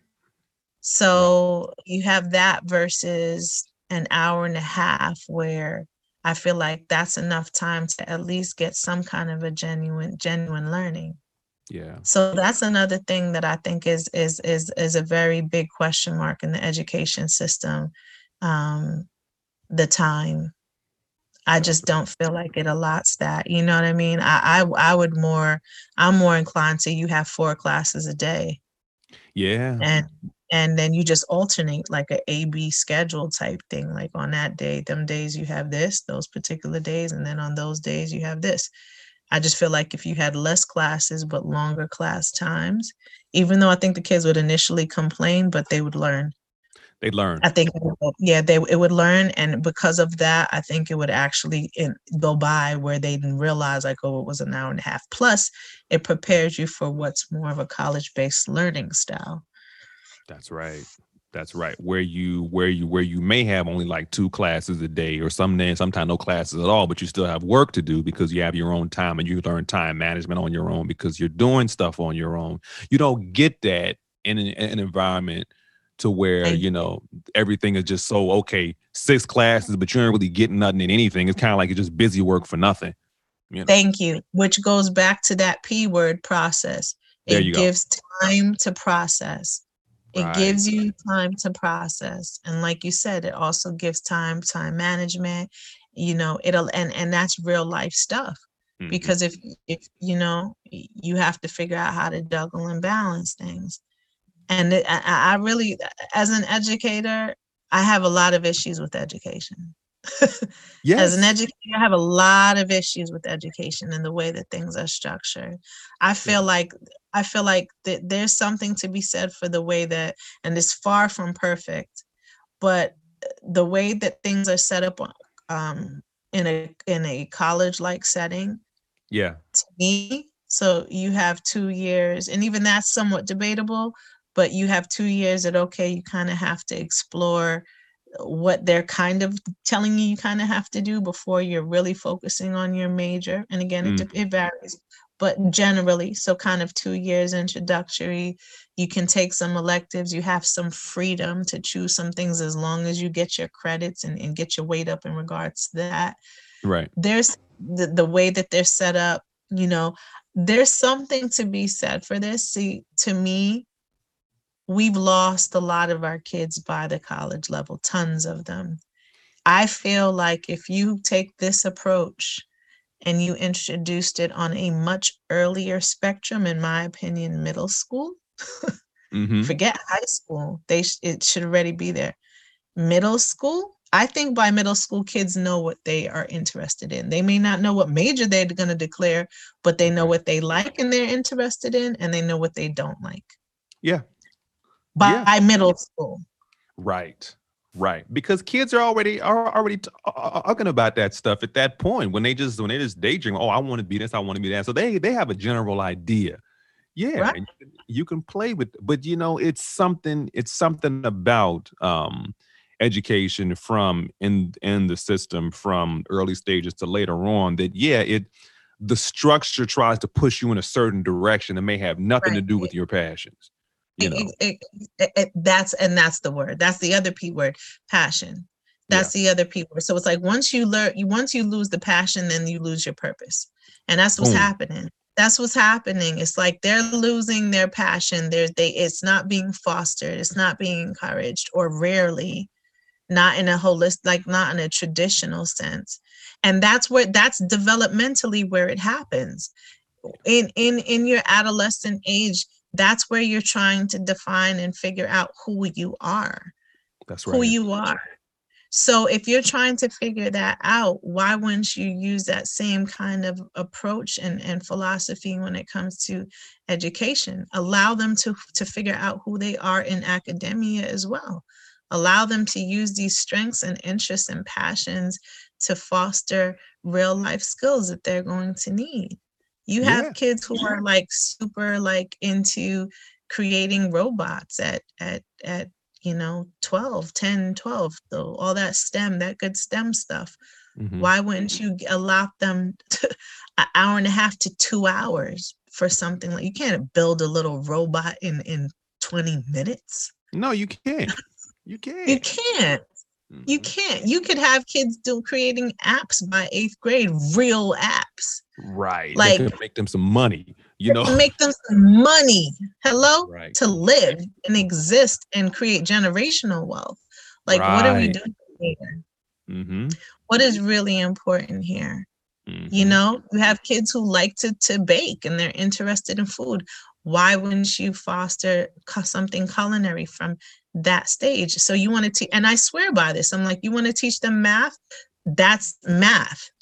Right. You're dealing with measurement. You're dealing with measurement in cooking. Yeah. Ounces, conversion, like the same shit that you're trying to teach them without using real life things that are applicable so that they understand it from a process-based perspective. You're trying to just give it to them in a one-dimensional format, and then you're wondering how come they don't get it. There's no application. That's it. You're telling someone, you're giving someone an algebraic equation, but not giving them any purpose for using it. Oh, you just need to know this thing. Okay, we done. My kid says it all the time. She's like, I'm doing all this stuff that I don't even need for life. Why?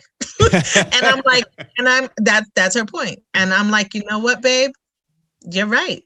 Yeah. But do it. But do it. Because you have to. But it's sad that I have to say that because it's real. Yeah. To a large extent. She's like, I'm doing a lot of things that, like, what am I going to need this for? It's not preparing me. It's not life skills. Right. And what's so backwards to me is that, I mean, I hate to say this, and it is, I guess it may sound like a stigma to it, but I'm not trying to say it from this standpoint, but students, it's backwards in the sense of students. So the system, students there's students who I think the system feels like, well, they cannot perform at a higher level order thinking academically, and so we'll put them into vocational school. That's or right. We'll put them into things that are vocation based. Right. But ironically,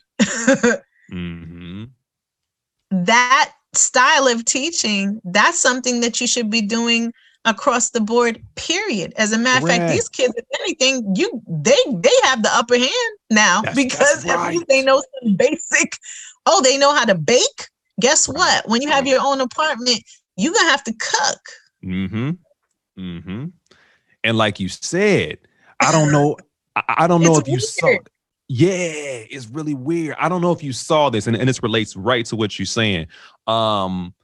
Busta had this video on where he was just kicking it. So I think he was in Bushwick somewhere, and I think he was doing like a little show in the hood. He was just kicking it afterwards, and he was like, you know what? Get you a business. Get you, there's a reason that our communities don't have generational wealth, because we could open up a small business and start putting wealth back in our community and have some for our families. And he just kicked it. And but schools aren't pushing us toward that. Schools are pushing us towards some why. There you go. The why. The why. And I think we know the why. We know the why. We know the why. We know the why. Yeah. Because then when you think about other cultures who are teaching some of these basic life skills or allow, they have that generational wealth. So it's just passing it on to Billy or whoever, then it's just like, well, that almost becomes, that is a sense of their tradition, family tradition, culture, right? So if we don't inherently have those things, or that's not the norm, then it is about creating that system within community, within family, because it certainly is not taught in school. And they don't have to worry about it being taught in school, because they're leaving school after they check out at 2:00 and they're going to their family's, restaurant and working. Right. So they're being taught entrepreneurship, they're being taught money management, they're being taught those things because it's just part of the lifestyle. It's like, okay, you're going to carry on dad's business. Okay, well, if you don't have that and you're not learning it in school, then where are you learning it? They don't have to worry about learning it in school, right? Because that's their home environment. That's right. It's deep. It's really deep, because the history of oppressed people, of course, has been one that's kept us away from resources. So it's like it's something that can be overcome. Of course, it can be overcome, but there are a lot of layers to it, and there's a lot that would have to be undone. I have a friend also in Chicago. Let me see if I can shout out her business. I have to look because she just started it. Let me see. Yep. So it's called unlearningspace.org. Nice. Unlearningspace.org. She's based in Chicago, where she's been in education for many years as well, and has this business that she's just recently started. But it is about unlearning. It is about unlearning a lot of things that have, I think, systematically been taught that do indeed separate us and make things more complex and challenging, between racial divides, social divides, socioeconomic divides, and things like that, because of constructs that are put in place and conditioning. And that's across the board, you know what I mean? Just, in all different kinds of cultures and how it affects just our interactions. Sure. So, so yeah, I just wanted to shout her out real quick. Dope. Yeah. And two, I know you mentioned shouting it out because, clearly we could talk about all this all day for sure. It's exciting just to be on here talking with you with a platform like this, so the process sessions, that's something that I recently, I had the idea for quite some time, quite a few years. And because of COVID, really, I was like, you know what, let me, instead of watching Netflix again this evening, let me maybe pick this idea up and figure out how I want to execute this. And so I've had this idea of wanting to explore the process behind creating things. And regardless of whatever the discipline was, creatively or artistically, it's like, okay, you could be a screenplay writer, you could be an MC, you could be a DJ, you could be a baker, you could be a seamstress. I'm intrigued by, if you haven't noticed, I'm intrigued by the process of things. Yeah, that's what we do here. Right. Right. Which is why when you hit me up about, discussing this, and we talked about that briefly of like, I didn't even know you had something called the process sessions.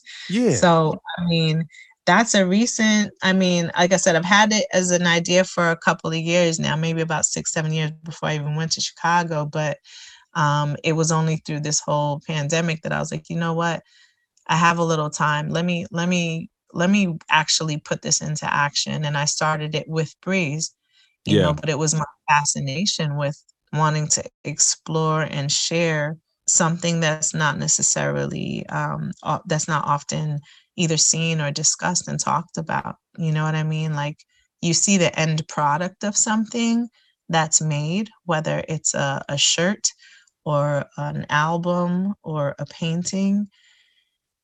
but you don't see the process.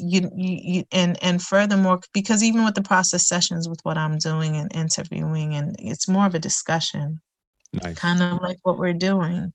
And at times, I'll share some of the visual stuff and show some of the elements. But even the fact that there's certain things that I cannot necessarily, or I don't, maybe not cannot, but I don't necessarily capture everything within the process. That's a big part of it too, because it's very intimate. It's very, very intimate, right? Someone's creative process.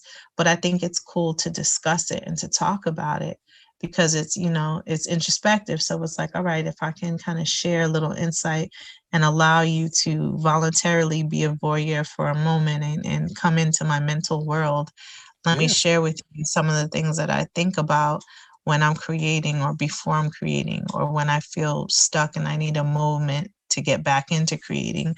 I think people want to know those things. I've always loved documentaries for that particular reason. Right. So yeah, you can find what's going on, the backstory, because at the end of the day, we're all creators. We're just creating different things, hopefully more positive things than not. But and so you just wonder about, are there parallels? Yeah. And then you start to see some parallels, which is cool, because it's like you may have parallels and you create totally different things. But is your process similar? Yeah. And to me, that's intriguing. That's interesting. Most definitely. Most definitely. Right? That's beautiful, So how many episodes do you have of the process sessions now? So I literally have 2 right now, because again, I've just kind of started to kick this off, and I'm the main one. I'm like, 7 job, 8 job, the Dominican in me. With Caribbean thing, that's what Caribbean thing that, Caribbean thing I go on. So it's like I have, I'm writing it down. I'm writing down the questions. I'm filming. I'm editing. Prop design, makeup here, everything. So I'm doing it all. So right now I have, my intention is to certainly get to a point where I can afford or have it funded enough where it's, well, hey, we have some people on the team, and I'm not just, putting on different hats, literally, but right now it's only 2. So it's like I've had the idea for a couple of years, and I have people on my wish list who I kind of would love to interview. But I've actually executed 2 of them in between working and everything.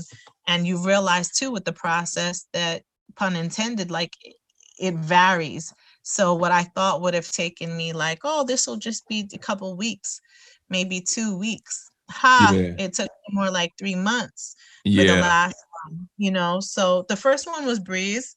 I interviewed my brother just because he was, super accessible, which even that is even that's a little bit of a joke, because sometimes I didn't see him at all. People like, yo, just, hit up your brother and, say what's up, and I'm like, I haven't seen him in a while, but, he is my brother. So, so I started with Breeze, and we talked about, emceeing and the process.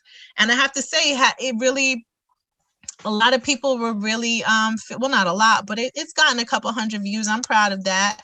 Because again, it's completely just, starting. But the people who viewed it, there's been some feedback, which to me, that's really the gem. That's the gold for me. And they've been like, yo, I've always really been interested in hearing Breeze's story. Thank you for doing this.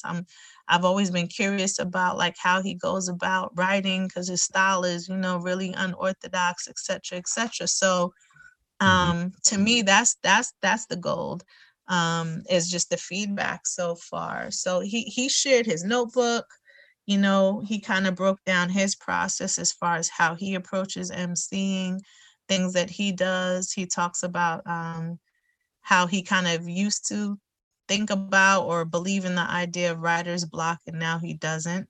And how to him there is no such thing really as writer's block. There's just tools. And again, there were so many parallels with him discussing emceeing and education as an educator, and just again going back to tools. utilizing tools, whether it be for teaching or for writing. And Right. he has different notebooks for different things. So, as someone who, I'm doing this particular project right now, but I'm also an artist and MC and also an educator and student. So I was just intrigued and wanted to kind of explore that with my brother, because I grew up watching him do this.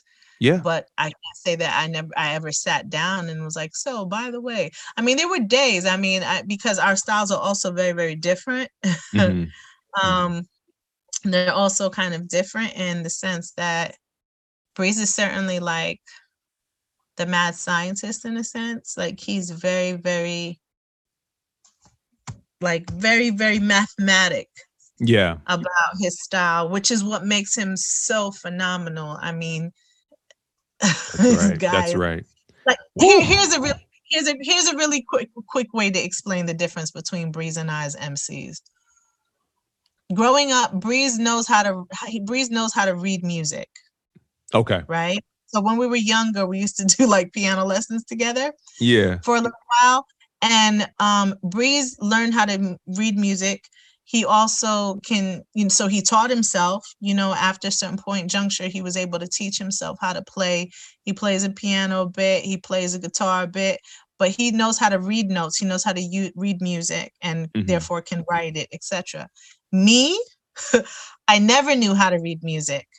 Okay. I still don't know how to read music. Right. But I had full recitals. Damn. and the book would be in front of me. And I'm playing the whole song. Woo! I just don't know how to read the music. You could have burned the book. It looked nice like a prop. But but I never knew how to do that technical language. I never understood it. It just didn't make sense to me.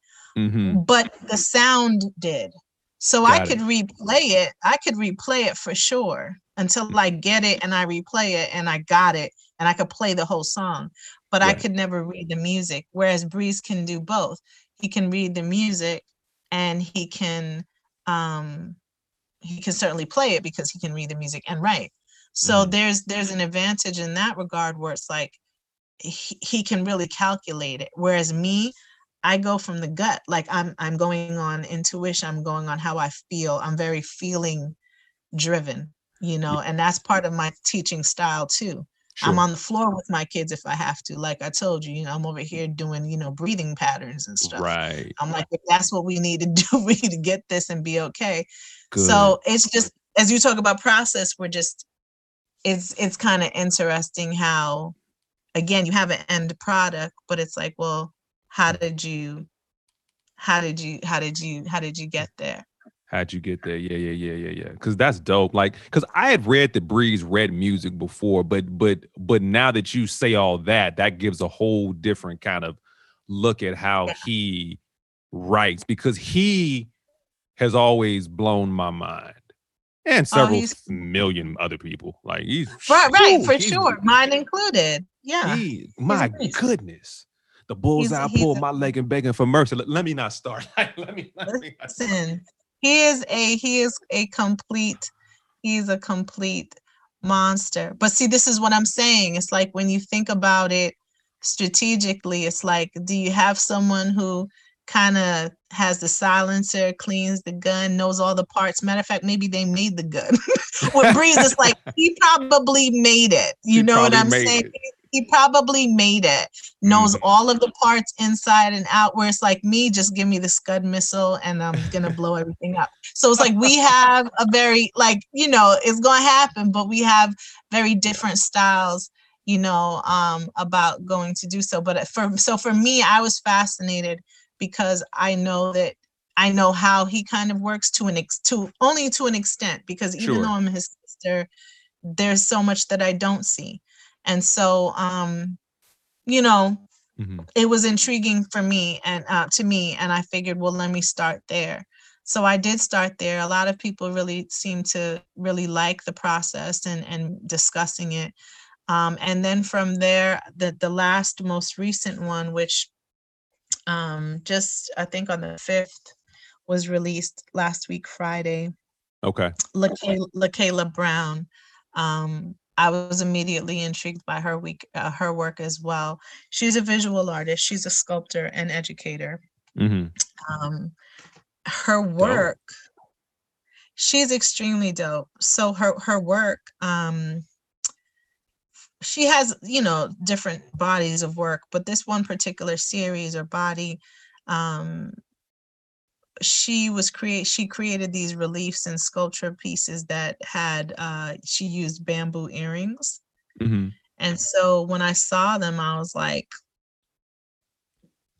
LL Cool J, hip hop. Like I just automatically went hip hop, and I hadn't seen anything that quite captured it like that before. Like you see artwork that, you know, you see people painting different hip hop, this and that.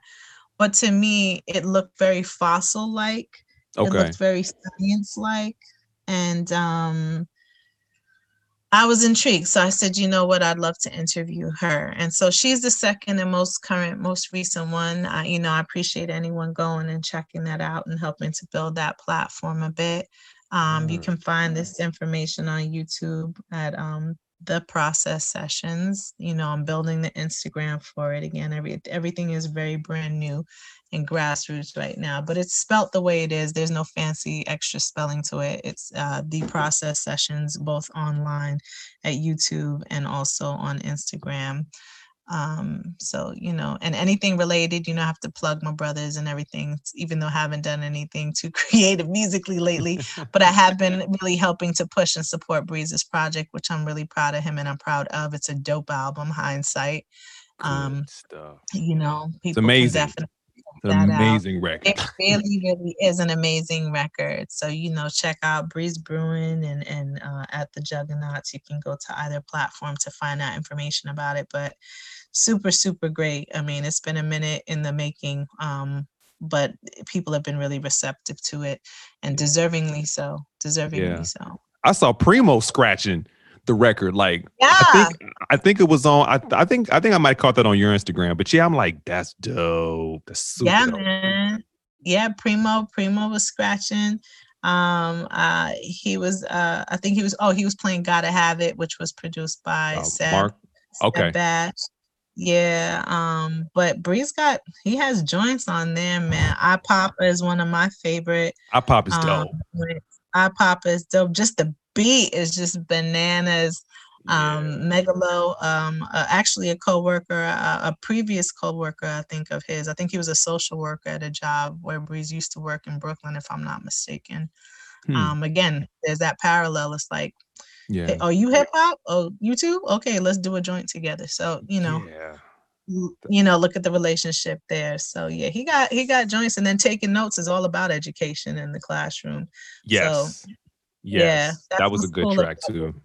Yeah, man. He always talks just like, you know, he was acknowledged in a title the other day on the playlist, and it said grown, I think it was like grown hip hop or grown rap, grown people rap, something along that title. And it's like, that's him for sure.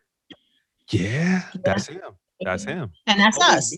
That's all of y'all for sure. But no, but I mean, that's all of us now. It's like we still hip hop. So it's like, well, damn, what's new? What can we listen to now? That's some real shit. You know, we need that too. We want to hear things that we can relate to and still resonate. And that's still dope. I mean, there's but so many times you could play special ed, even though I love it. I play it all day, but it's like, what can we play currently? And so I think this album is a dope current album that there's a lot that, you know, anyone who's a grown person can relate to and appreciate. Right. And that was a moment. Like that was because hip hop needed that. Hip hop, and then like the Pharaoh record drop, I think on the same day. I believe Fat Beats released that too, right?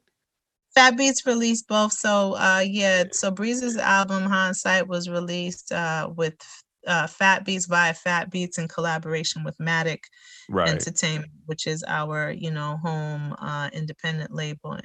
So it was a combination. It was a joint venture on that.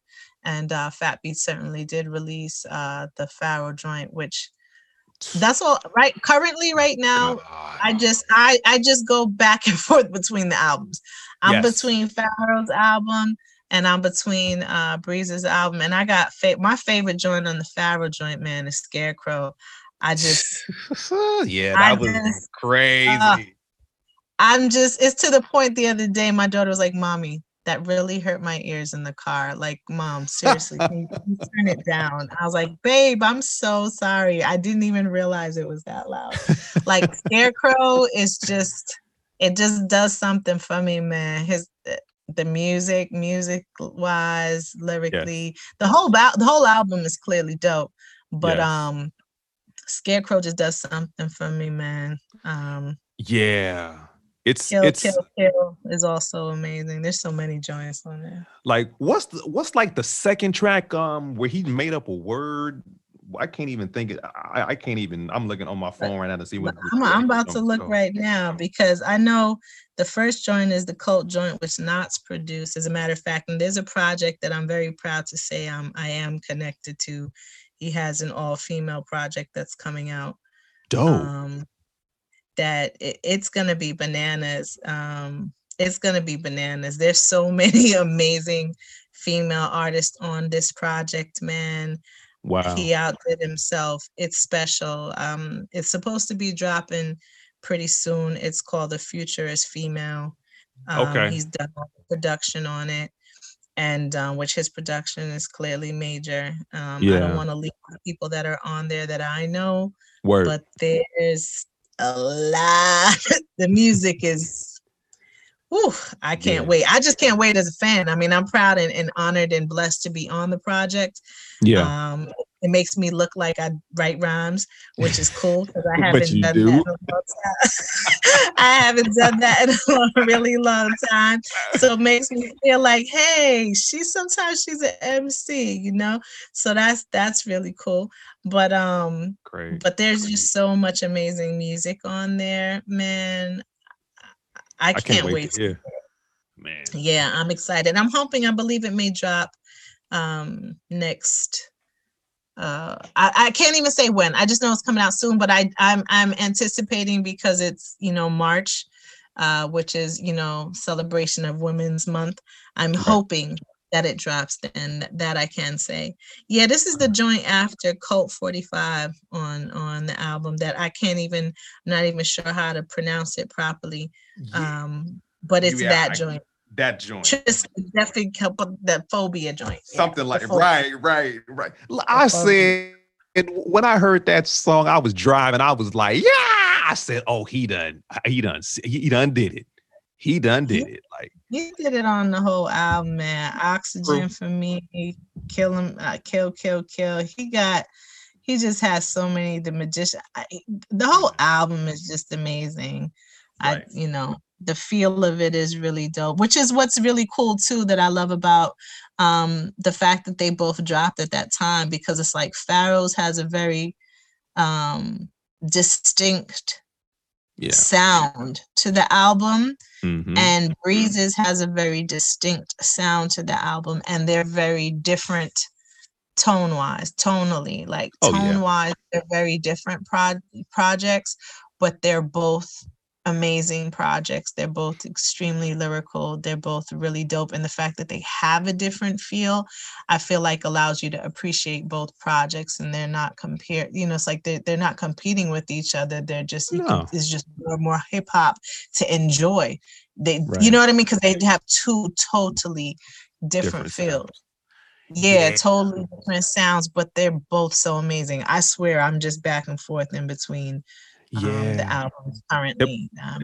Hip hop needed that. Hip hop really needed, because it's like, okay, respect to a lot of shit that's out. Word respect, but pero, but it's like, look, man, the level that they presented on those two records from two different spectrums is just phenomenal. It's really it's like, okay, you gonna drop something. Okay, how are you gonna top that? Work. Listen, man, this is why I love, again, the contrast between the two. Sometimes Like I'll throw on Breeze. I'm like, oh man, I just kind of want to party and kind of be in a happy, lively mode and listen to pop and I'm jamming. And then some days I'm like, I'm just angry. You just want to rock out. Let me listen to Pharoah. I need to put this somewhere, you know. So and it's beautiful, and it's just a beautiful contrast. I absolutely love it, man. You know, love it. Love it. Artistically, they're both beautiful projects. Yes, they are. They are. Most definitely. It's so when are you inviting me out, man? I'm coming out. I'm teaching some classes. I need to teach and be in California. I'm coming. Whenever you want to come, like the offer is always open. You already know. Awesome. Let the admin know. Let them know that I'm on my way. Yeah, man. I don't know if I quite answered the what we were supposed to talk about, but I certainly hope that there's some gems in there that you can pull from regarding this was dope. I'm gonna run this whole thing. Oh wow. I mean, this is dope. We only talked for about 4 hours, you know. I was like, oh man, John, I'm so tired. So the hypothesis of the equation. Yeah, man. Right. Okay, cool. I'm honored. I'm so honored. You know, and what we do and what you're doing through this platform is extremely important because more people need to have the conversation about hip hop and education and how it's all relative to process. Word. It's all relative. Yeah, for sure. This is our religion to a large extent, man. It is our religion. I mean, this is kind of what my book is. Actually, I mentioned you in my book on hip hop as a religion. Yes. What? Yes. Now we're talking, John. How so? No. Okay. Now we're talking. Tell me about the book, man. We didn't even talk about the book. I didn't realize we'd be talking live about it. Let's do it. Plug your book. Yeah, for sure. Well, I'm really trying to plug you, but I mean, it came, but like your verse was mentioned, like because I wrote came out last. Well, no, it came out actually the end of 2019, and I called it Underground Rap as Religion. I feel poetic. So this book exists. We're not talking about a new book. We're talking about one that you've already published. Right. It came out. Yeah, it came. I thought I might have mentioned this to you. I'm not sure if I did, like a while ago. Here's what happened. We got to talking, and we like we're doing now. We got so caught up in just really good conversation, and then you hit me, you text me like, man, you know what we forgot to talk about? The book. And I was like, okay, cool, we'll talk about that next time. And then you know, we're on the platform right now. So I didn't even know that. Are you kidding me? I'm in somebody's book. Wait a second. I'm about to pop my collar different tomorrow. Please do. Go ahead. Please do. You are welcome to do that. Please do. How awesome is that? How awesome. Thank you, man. Jeez. No. Thank you for that dope who makes it hot verse. Like, because that's the verse that you analyzed. That's the verse that I analyzed. Yes. You know, that's one of my favorite verses, man. That's the verse where Breeze was like, okay, I see. I wasn't officially quite a Juggernaut member prior to that verse. Like, really? I was rhyming. Well, from my recollection, no. I was rhyming. My brothers, you know, Juggernauts. I mean, Juggernauts because I'm fam. Right. But up at that point, you know, the first album that came out that, you know, everyone kind of refers to as Clear Blue Skies. I mean, I was observing my brothers, you know. Sure, the final release, the original. Sessions. Yeah. Right. Well, Fondulum did release it because they had gotten dropped at that point they had a record deal, a lot of political things, but it did come out and Fondulum thankfully did release that.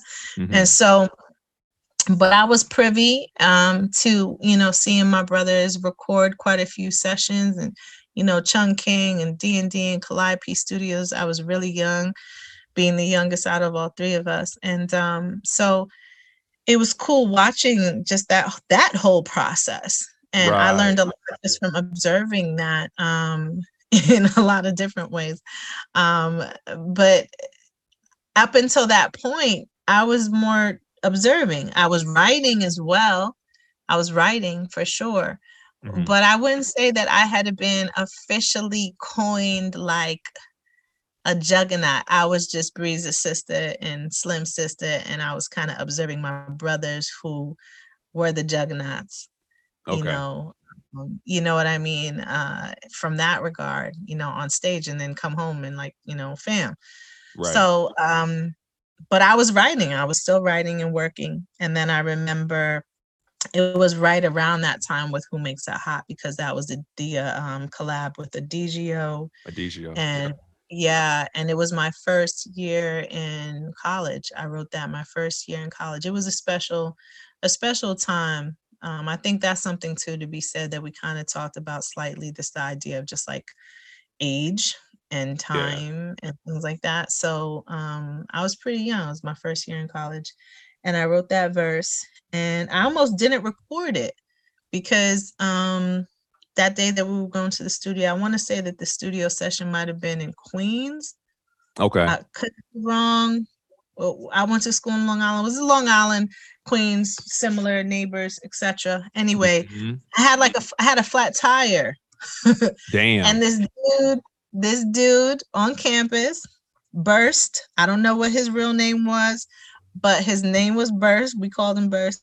And he fixed my tire for me. Wow. And that's the only reason why I made it out to the studio session, because I wouldn't have made it.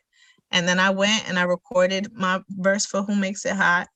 And I remember Breeze was like, to levels unaccountable like pie. Okay, I see you. Okay, she could be a juggernaut now.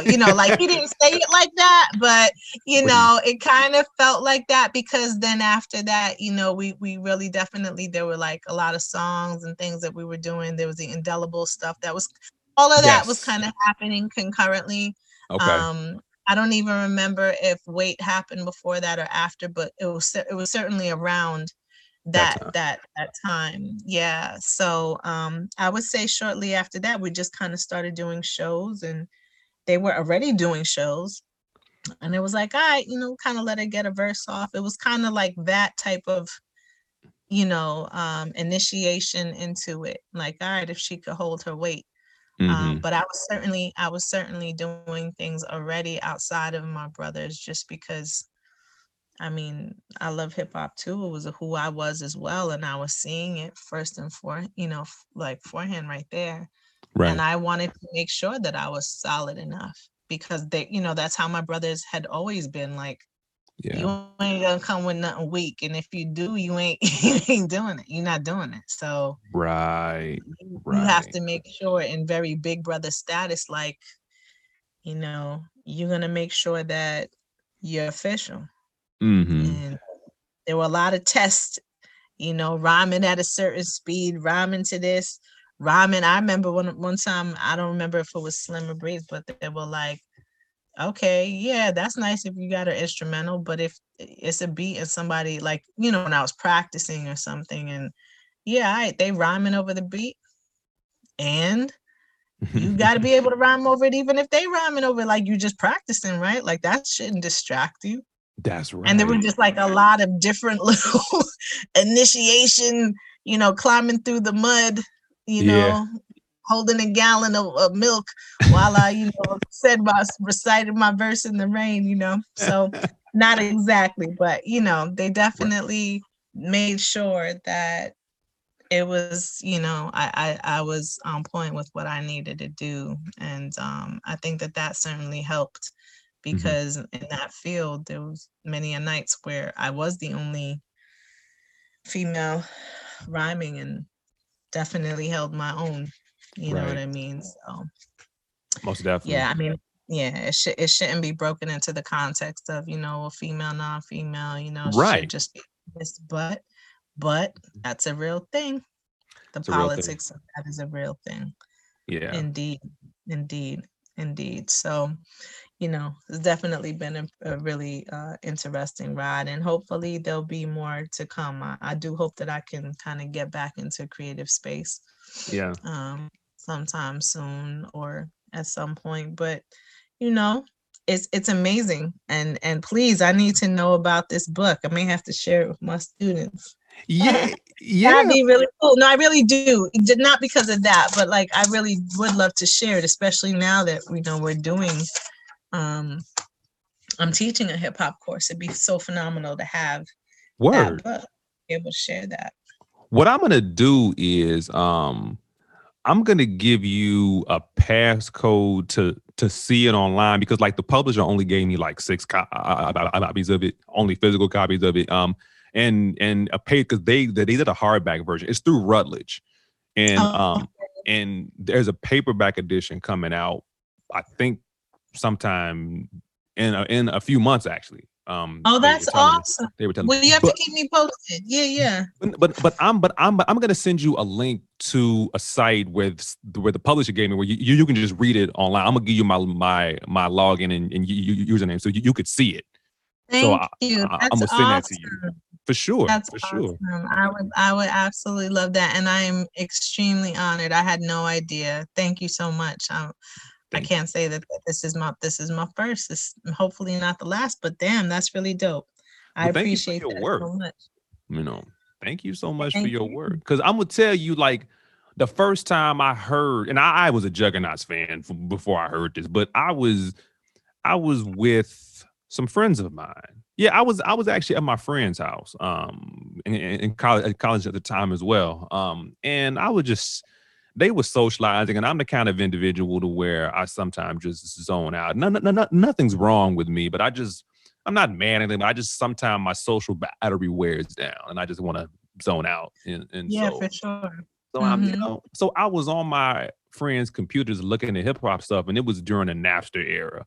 So it was like when everybody was on Napster, I was doing it too. So I had I was on some site. It may not even be Napster, but I think it was. I was on some site and I heard. Now, disclaimer: I eventually did buy the record. So it wasn't like.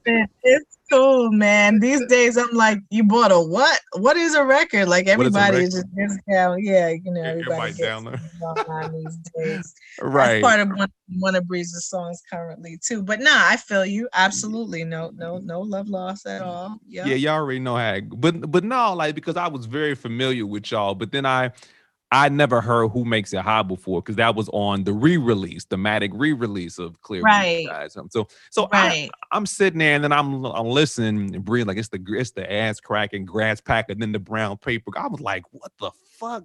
And then you came on. Don't mistake me as I literally must have played that song for like an hour. Literally, wow. Like back home, and my friends was like, "John, stop being antisocial." I'm like, "Leave me alone. I'm on some hip hop shit right now. Like, don't even stop being antisocial. Yeah, leave me alone." I basically proved what they said. Right. Wow, I so appreciate that, man. I love that joint too, and I don't mean it simply because it's a joint that I'm on. Like I just that beat, the feel, like it just us being on there together. It was a unique, it was a really unique song, and I felt proud too of myself up until that point, because when you listen to coming home and listening to things like I'm Gonna Kill You and Lucifer, and Clear Blue Skies, it's like, I hope this verse holds enough weight. Like when you're coming home and listening to that, it's like, okay, I can't do no punk move on this verse. It's gonna have to go hard, And that was the first verse that I really felt very, very confident. Like, I really it hit hard. Like I liked it. I liked it. And I think artists, as artists, we can be quite critical sometimes of our own work. You know what I mean? Not all artists are like that. Some are like, I'm awesome every day, all day. And that's great. That's great perspective to have, indeed. you know, but for me, it's like, is it where I want it to be? I'm always, whether it's on the canvas or it's on a verse, I'm always kind of turning it over and wanting to make sure that it hits. That's right. Yeah. That's right. Yeah. That's the sign, because you mentioned rites of passage. You know, that's basically, I think when artists have rites of passage like you had, you know, you approach it differently to where it's like, okay, well, no, everything is not dope. Everything don't need no. And I think that's one issue that I have with a lot of things nowadays in hip hop, you know, especially rap music. That why I would surprise say all elements in some ways. Like there's too much of a past that's allowed to where you don't learn from that. You don't learn from, okay, well, you're dope, and that's it. No, you don't learn from that. You learn from being told you need to shape it up. You know, that rhyme was whack. You know, that wasn't recorded correctly. You know, like, but that is so real. Go back to the drawing board, or you're absolutely, you're right. I mean, even my daughter has been, for the past about 2 years, she's been dabbling in some writing and things like that. And it's pretty interesting to see and listen to her. And it's hard because as a mother, it's like, you know, it's so delicate. It's like, I don't want to discourage, but it's like, if I do hear something, it's like, I will point it out still, because you know what I mean? And especially from a parent, because I think, you know, with siblings, it's one thing, you have your sibling rivalry, etc. But hearing something from a parent is like, oh, you know, it's like whatever they're saying, you want to do the complete opposite of. That's just part of your rebellion as a child, you know, just period, you know. Right. I think almost innately do want to do like the opposite of. So it's such a delicate on so many levels, just that relationship. And so yet I if I hear something, I definitely try to be transparent about it. Like, well, maybe I try to be mindful of how I approach it. Yeah, but I sure. definitely not gonna just let it slide if I hear something that just feels off to me for whatever the reason. But like you said, because out of love, it's like, yo, right, you know, you got you might want to this to that. But her flow is crazy. Her flow is crazy. Yeah, her flow is crazy. I wasn't that good at that age. I was certainly working on it. But her flow, kind of beast mode. Yeah, she's working on learning how to hone and control it. I think that's really what it is. Okay. You know, but just this natural understanding of cadence and flow, and that she just gets. So, I mean, that's dope. That's really dope. Like, I mean, well, I'm not surprised. Look at where mother is and look at where our uncles are. I'm not surprised at all. I appreciate that. And she did like I did too, because she kind of had been writing for 2 years and I didn't know. I didn't know. Only really now like 3 years, because the first 2 I didn't know. It's only been like the last year that she started sharing things, but she had told me like, yeah, I've been writing for about 2 years. And I did the same thing with my brothers. They really didn't know that I was writing like that. Okay. It was like, you know, if you let Breeze tell the story, he's like, yeah, I remember just hearing from other people, yo, your sister was rhyming at her homegirl Sweet 16 party. And I was.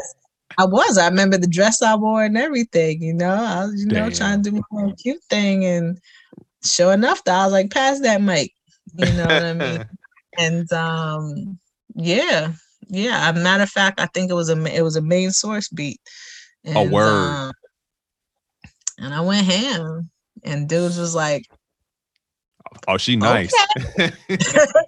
Okay, but that was like my first time really kind of rhyming in public, mic or whatever, and it was pretty interesting. And so from there, Breeze was kind of like, "Oh, okay, you rhyme?" You know, we in the same house, but he didn't.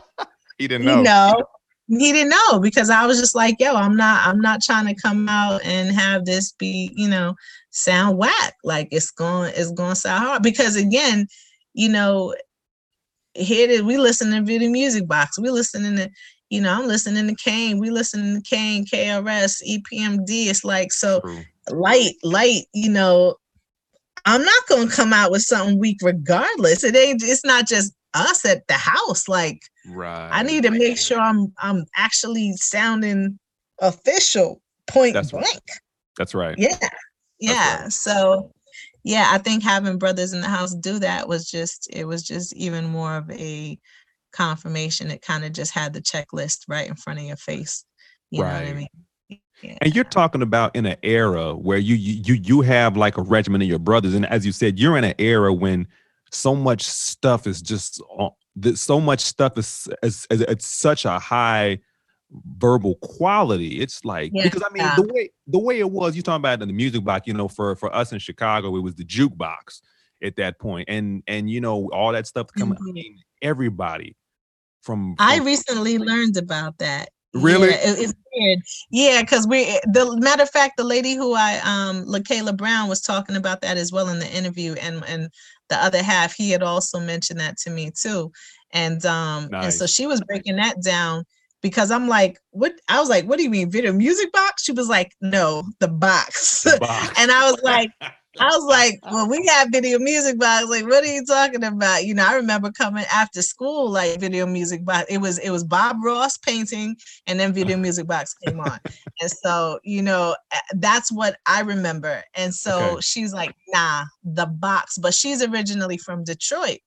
So it was out clearly there too. Like from Midwest. Yeah. So she was telling me, and she was like, no, not Video Music Box, like the box. And she was like, you had to call in. That's it cost money. She was like, there were many people got in trouble because you called in to try to get, saying that you weren't supposed to, you get permission. I was one of them people. I think that's so cool though. Like, I didn't know. So she was breaking down that too. But even the title, the parallels even with that, the box. So but you were saying, you had that experience as well. Yeah, I had that experience as well because I mean, I didn't, because you heard so much stuff on there, so much great stuff from, I mean, Black Sheep, Das, Yep. I mean, Gang Starr, and then like everything, even like, cause the box went on to like 90, no, the box went on to like 2000, something like that. But you would hear, and I'd be like, this is so great. I could never do this. Queen La, everything, Queen Latifah on there. Like, I'm like, wow. The level's so high, I could never do this. It didn't stop me, but I said, it did make you. And then being in Chicago, of course, there was a certain regiment there to where, you at that time, you weren't getting on a show if you weren't dope. You weren't. Yeah, I've heard stories about that too. I don't recall the exact name of the spot, or spots. I want to say there were like two real. Well, I was in Hyde Park, and so I've heard that stories. I don't know if it's a spot that looks like kind of like a church. I want to say maybe around like University of Chicago, like it's around. You're talking about the Point. The Point. It must be. It must be that, because there's like a building. Yeah. Right. So I heard there were definitely a few places. I'm trying to think of the street that but like I said, it looked like a church. I believe the door was red, and the other half was like, nah, like when we were young, like dudes used to battle in there. And and I was like, oh, okay. Yeah. So I mean, again, you just right. You think right. Yeah. It was kind of like that. It was kind of like that. Like, you had to really, you might get attacked, you never know. You never know what might happen. But that makes you better. That makes you better. Absolutely. Absolutely, man. And as we talk about the element that it shouldn't be a thing in regards to female and male, etc. But I do recall when I do recall it an evening in college, and it just also was a testament to two things. One, how much, just the love for hip hop, and almost blindly. And then also the dudes, the character of the dudes who were there. So it was my freshman year of college. And I remember my homegirl who I went to high school with, she also ended up we went to the same college as well. And the first year we roomed together, she was there for about a year or 2 years, and then she left. Okay. But this one day she was like, oh yeah, I'm gonna go hang out there. And I was like, all right, well, you go ahead and hang out there. I'll go rock with these dudes. We're going to go rhyme. And it was like, they were also very new to me. I was cool with them. Mm-hmm. But when I say love, like blindly loving hip hop, I'm like, and plus I've grown up around like all brothers. So to me, I'm like, that's natural atmosphere. But I'm like, hello. Okay, you're a freshman. You're pretty nice. You're not so bad on the eye, kind of easy on the eye. You over here rhyming in a dorm field. It must have been like, how college dorms are. Oh, yeah. We're talking about like a good 10 to 12 dudes deep. Mm-hmm. Smoke-filled room. Right, ciphering. Going in. And I'm the only woman in there. Right. And I'm not even thinking safety. I'm thinking, let me get this burst off. And in retrospect, I'm like, woman, do you know what kind of situation you could have put yourself in? Again, these dudes were, stand-up dudes, but you never know. You know what I'm saying? College, there's stories there that crazy things happen. So It's like, and and some of the guys were, on campus, like went to school there, and then some of the dudes was just friends of the dudes. I think they were from Queens. Okay. And but like I said, easily 10 to 12 deep, and I'm there. And I just remember one of the dudes like, yo, man, will you marry me? Because, like lyrically, like we were just going in bar for bar. Wow. And after, I had to laugh, they were really, really cool. But like I said, in retrospect, sometimes blindly, like just bypassing elements that I should have considered safety wise. And I'm just thinking, it don't matter. Hip hop. Right. So, you just, like I said, blindly, just so driven, so just, so in it. So in it. Yeah. That's right. That brings me back to a time because yeah, not even on the woman front, of course, but with me, like, my uncle in later life, he told me, I used to be scared for you when you be going to all them shows all around the city. I didn't, you going to all these areas, and I didn't think nothing of it. I didn't think none of it. Like, but these were areas where stuff was happening and stuff, and I would see stuff happening, and but I didn't think about that. But I'm trying to rhyme. I ain't worried about that. I'm trying to rhyme. Right. And I'm saying, like, it is such a you're chasing something that already really exists, but that high, right? That high of just being involved in something extremely beautiful. I'm sure, as you mentioned with your father talking about jazz and, a particular art form that was just at that time of its inception, like extremely avant-garde then. Mm-hmm. And, I'm sure there was a lot of sketchy ass clubs too. I'm sure there was a lot of sketchy spots. Yes. A lot of sketchy spots, but it was like, it was being played or that person was performing, whatever. And it was like, you going just to try to get that experience, get that taste. And so just being a part of something like that in itself was the thrill. So that's right. Hip hop us was certainly that. There's no question about it. Yeah, absolutely. It's amazing. Like chasing yourself because it's just part of your, identity. So it's you. That's right. That's what it is. You're chasing yourself. That's what it is. This is this is who we are. It's self-discovery. You know, self-discovery, and it's just like, oh, great, this is another piece of this. You mean I can add something? I don't want to miss this. You know what I mean?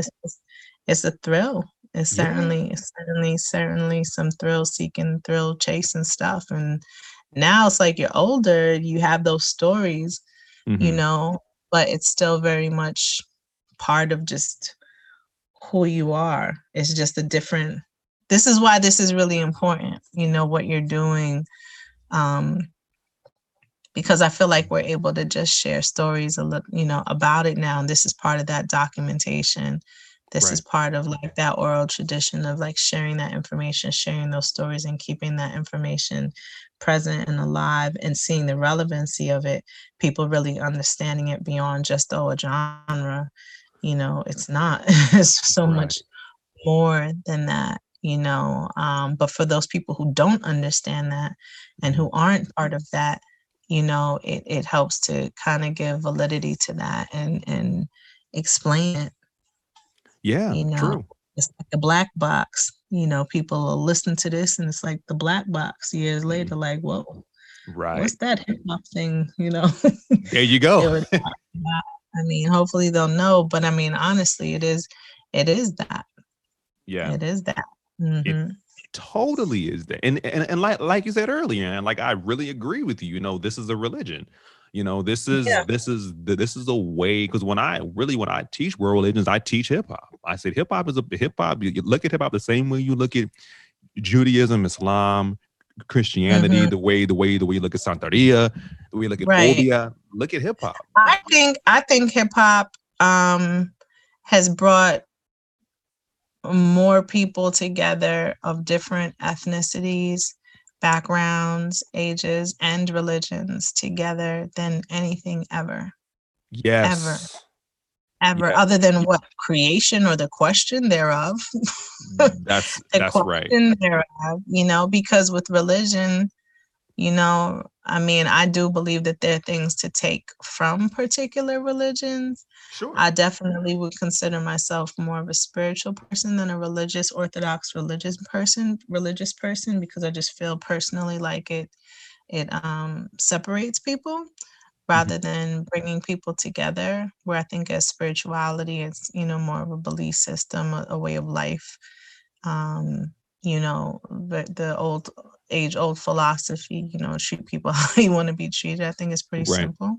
You know, you have that ethereal part of it. That's a whole nother aspect. But I mean, just like, and the cosmos and all of that, and like life, what is life and all of that, and where do things come from? But you do know how it feels to be treated good or bad, and you know how it feels to do that. So from that philosophy, which is pretty basic, you know, a lot of religions, you know, they're different belief systems and different things. Like, if you don't do this, you're going to hell, you know. And what is hell? I mean, some people believe in that, you know, like they're just a lot of things. Whereas hip hop, to me, there's no division.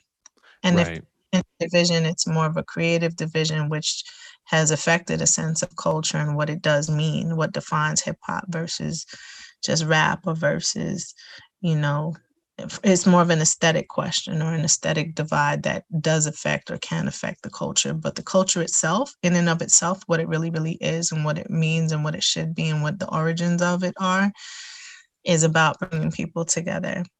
That's for sure. And I think nothing has quite done that like hip hop. Nothing. Yeah. I can't think of anything either, you know, and maybe that's why we're so in love with it. That's why we're so devout to it, because it does bring it really the way I like to look at it. Hip hop, in many ways, it basically disseminates. Well, no, I mean not disseminate. Hip hop, I would say, disintegrates these borders that didn't exist anyway. You know, exactly. It didn't exist anyway. You know, the colonizers said they did, but they didn't. You know, and hip hop really is a way of, you were mentioning your friend. Hip hop is a way of unlearning, you know, colonization. You know, it's powerful. Absolutely, absolutely. It definitely breaks down those barriers. As a matter of fact, it just doesn't see them. It doesn't see That's them, right? Because they yeah, weren't there. because they weren't there.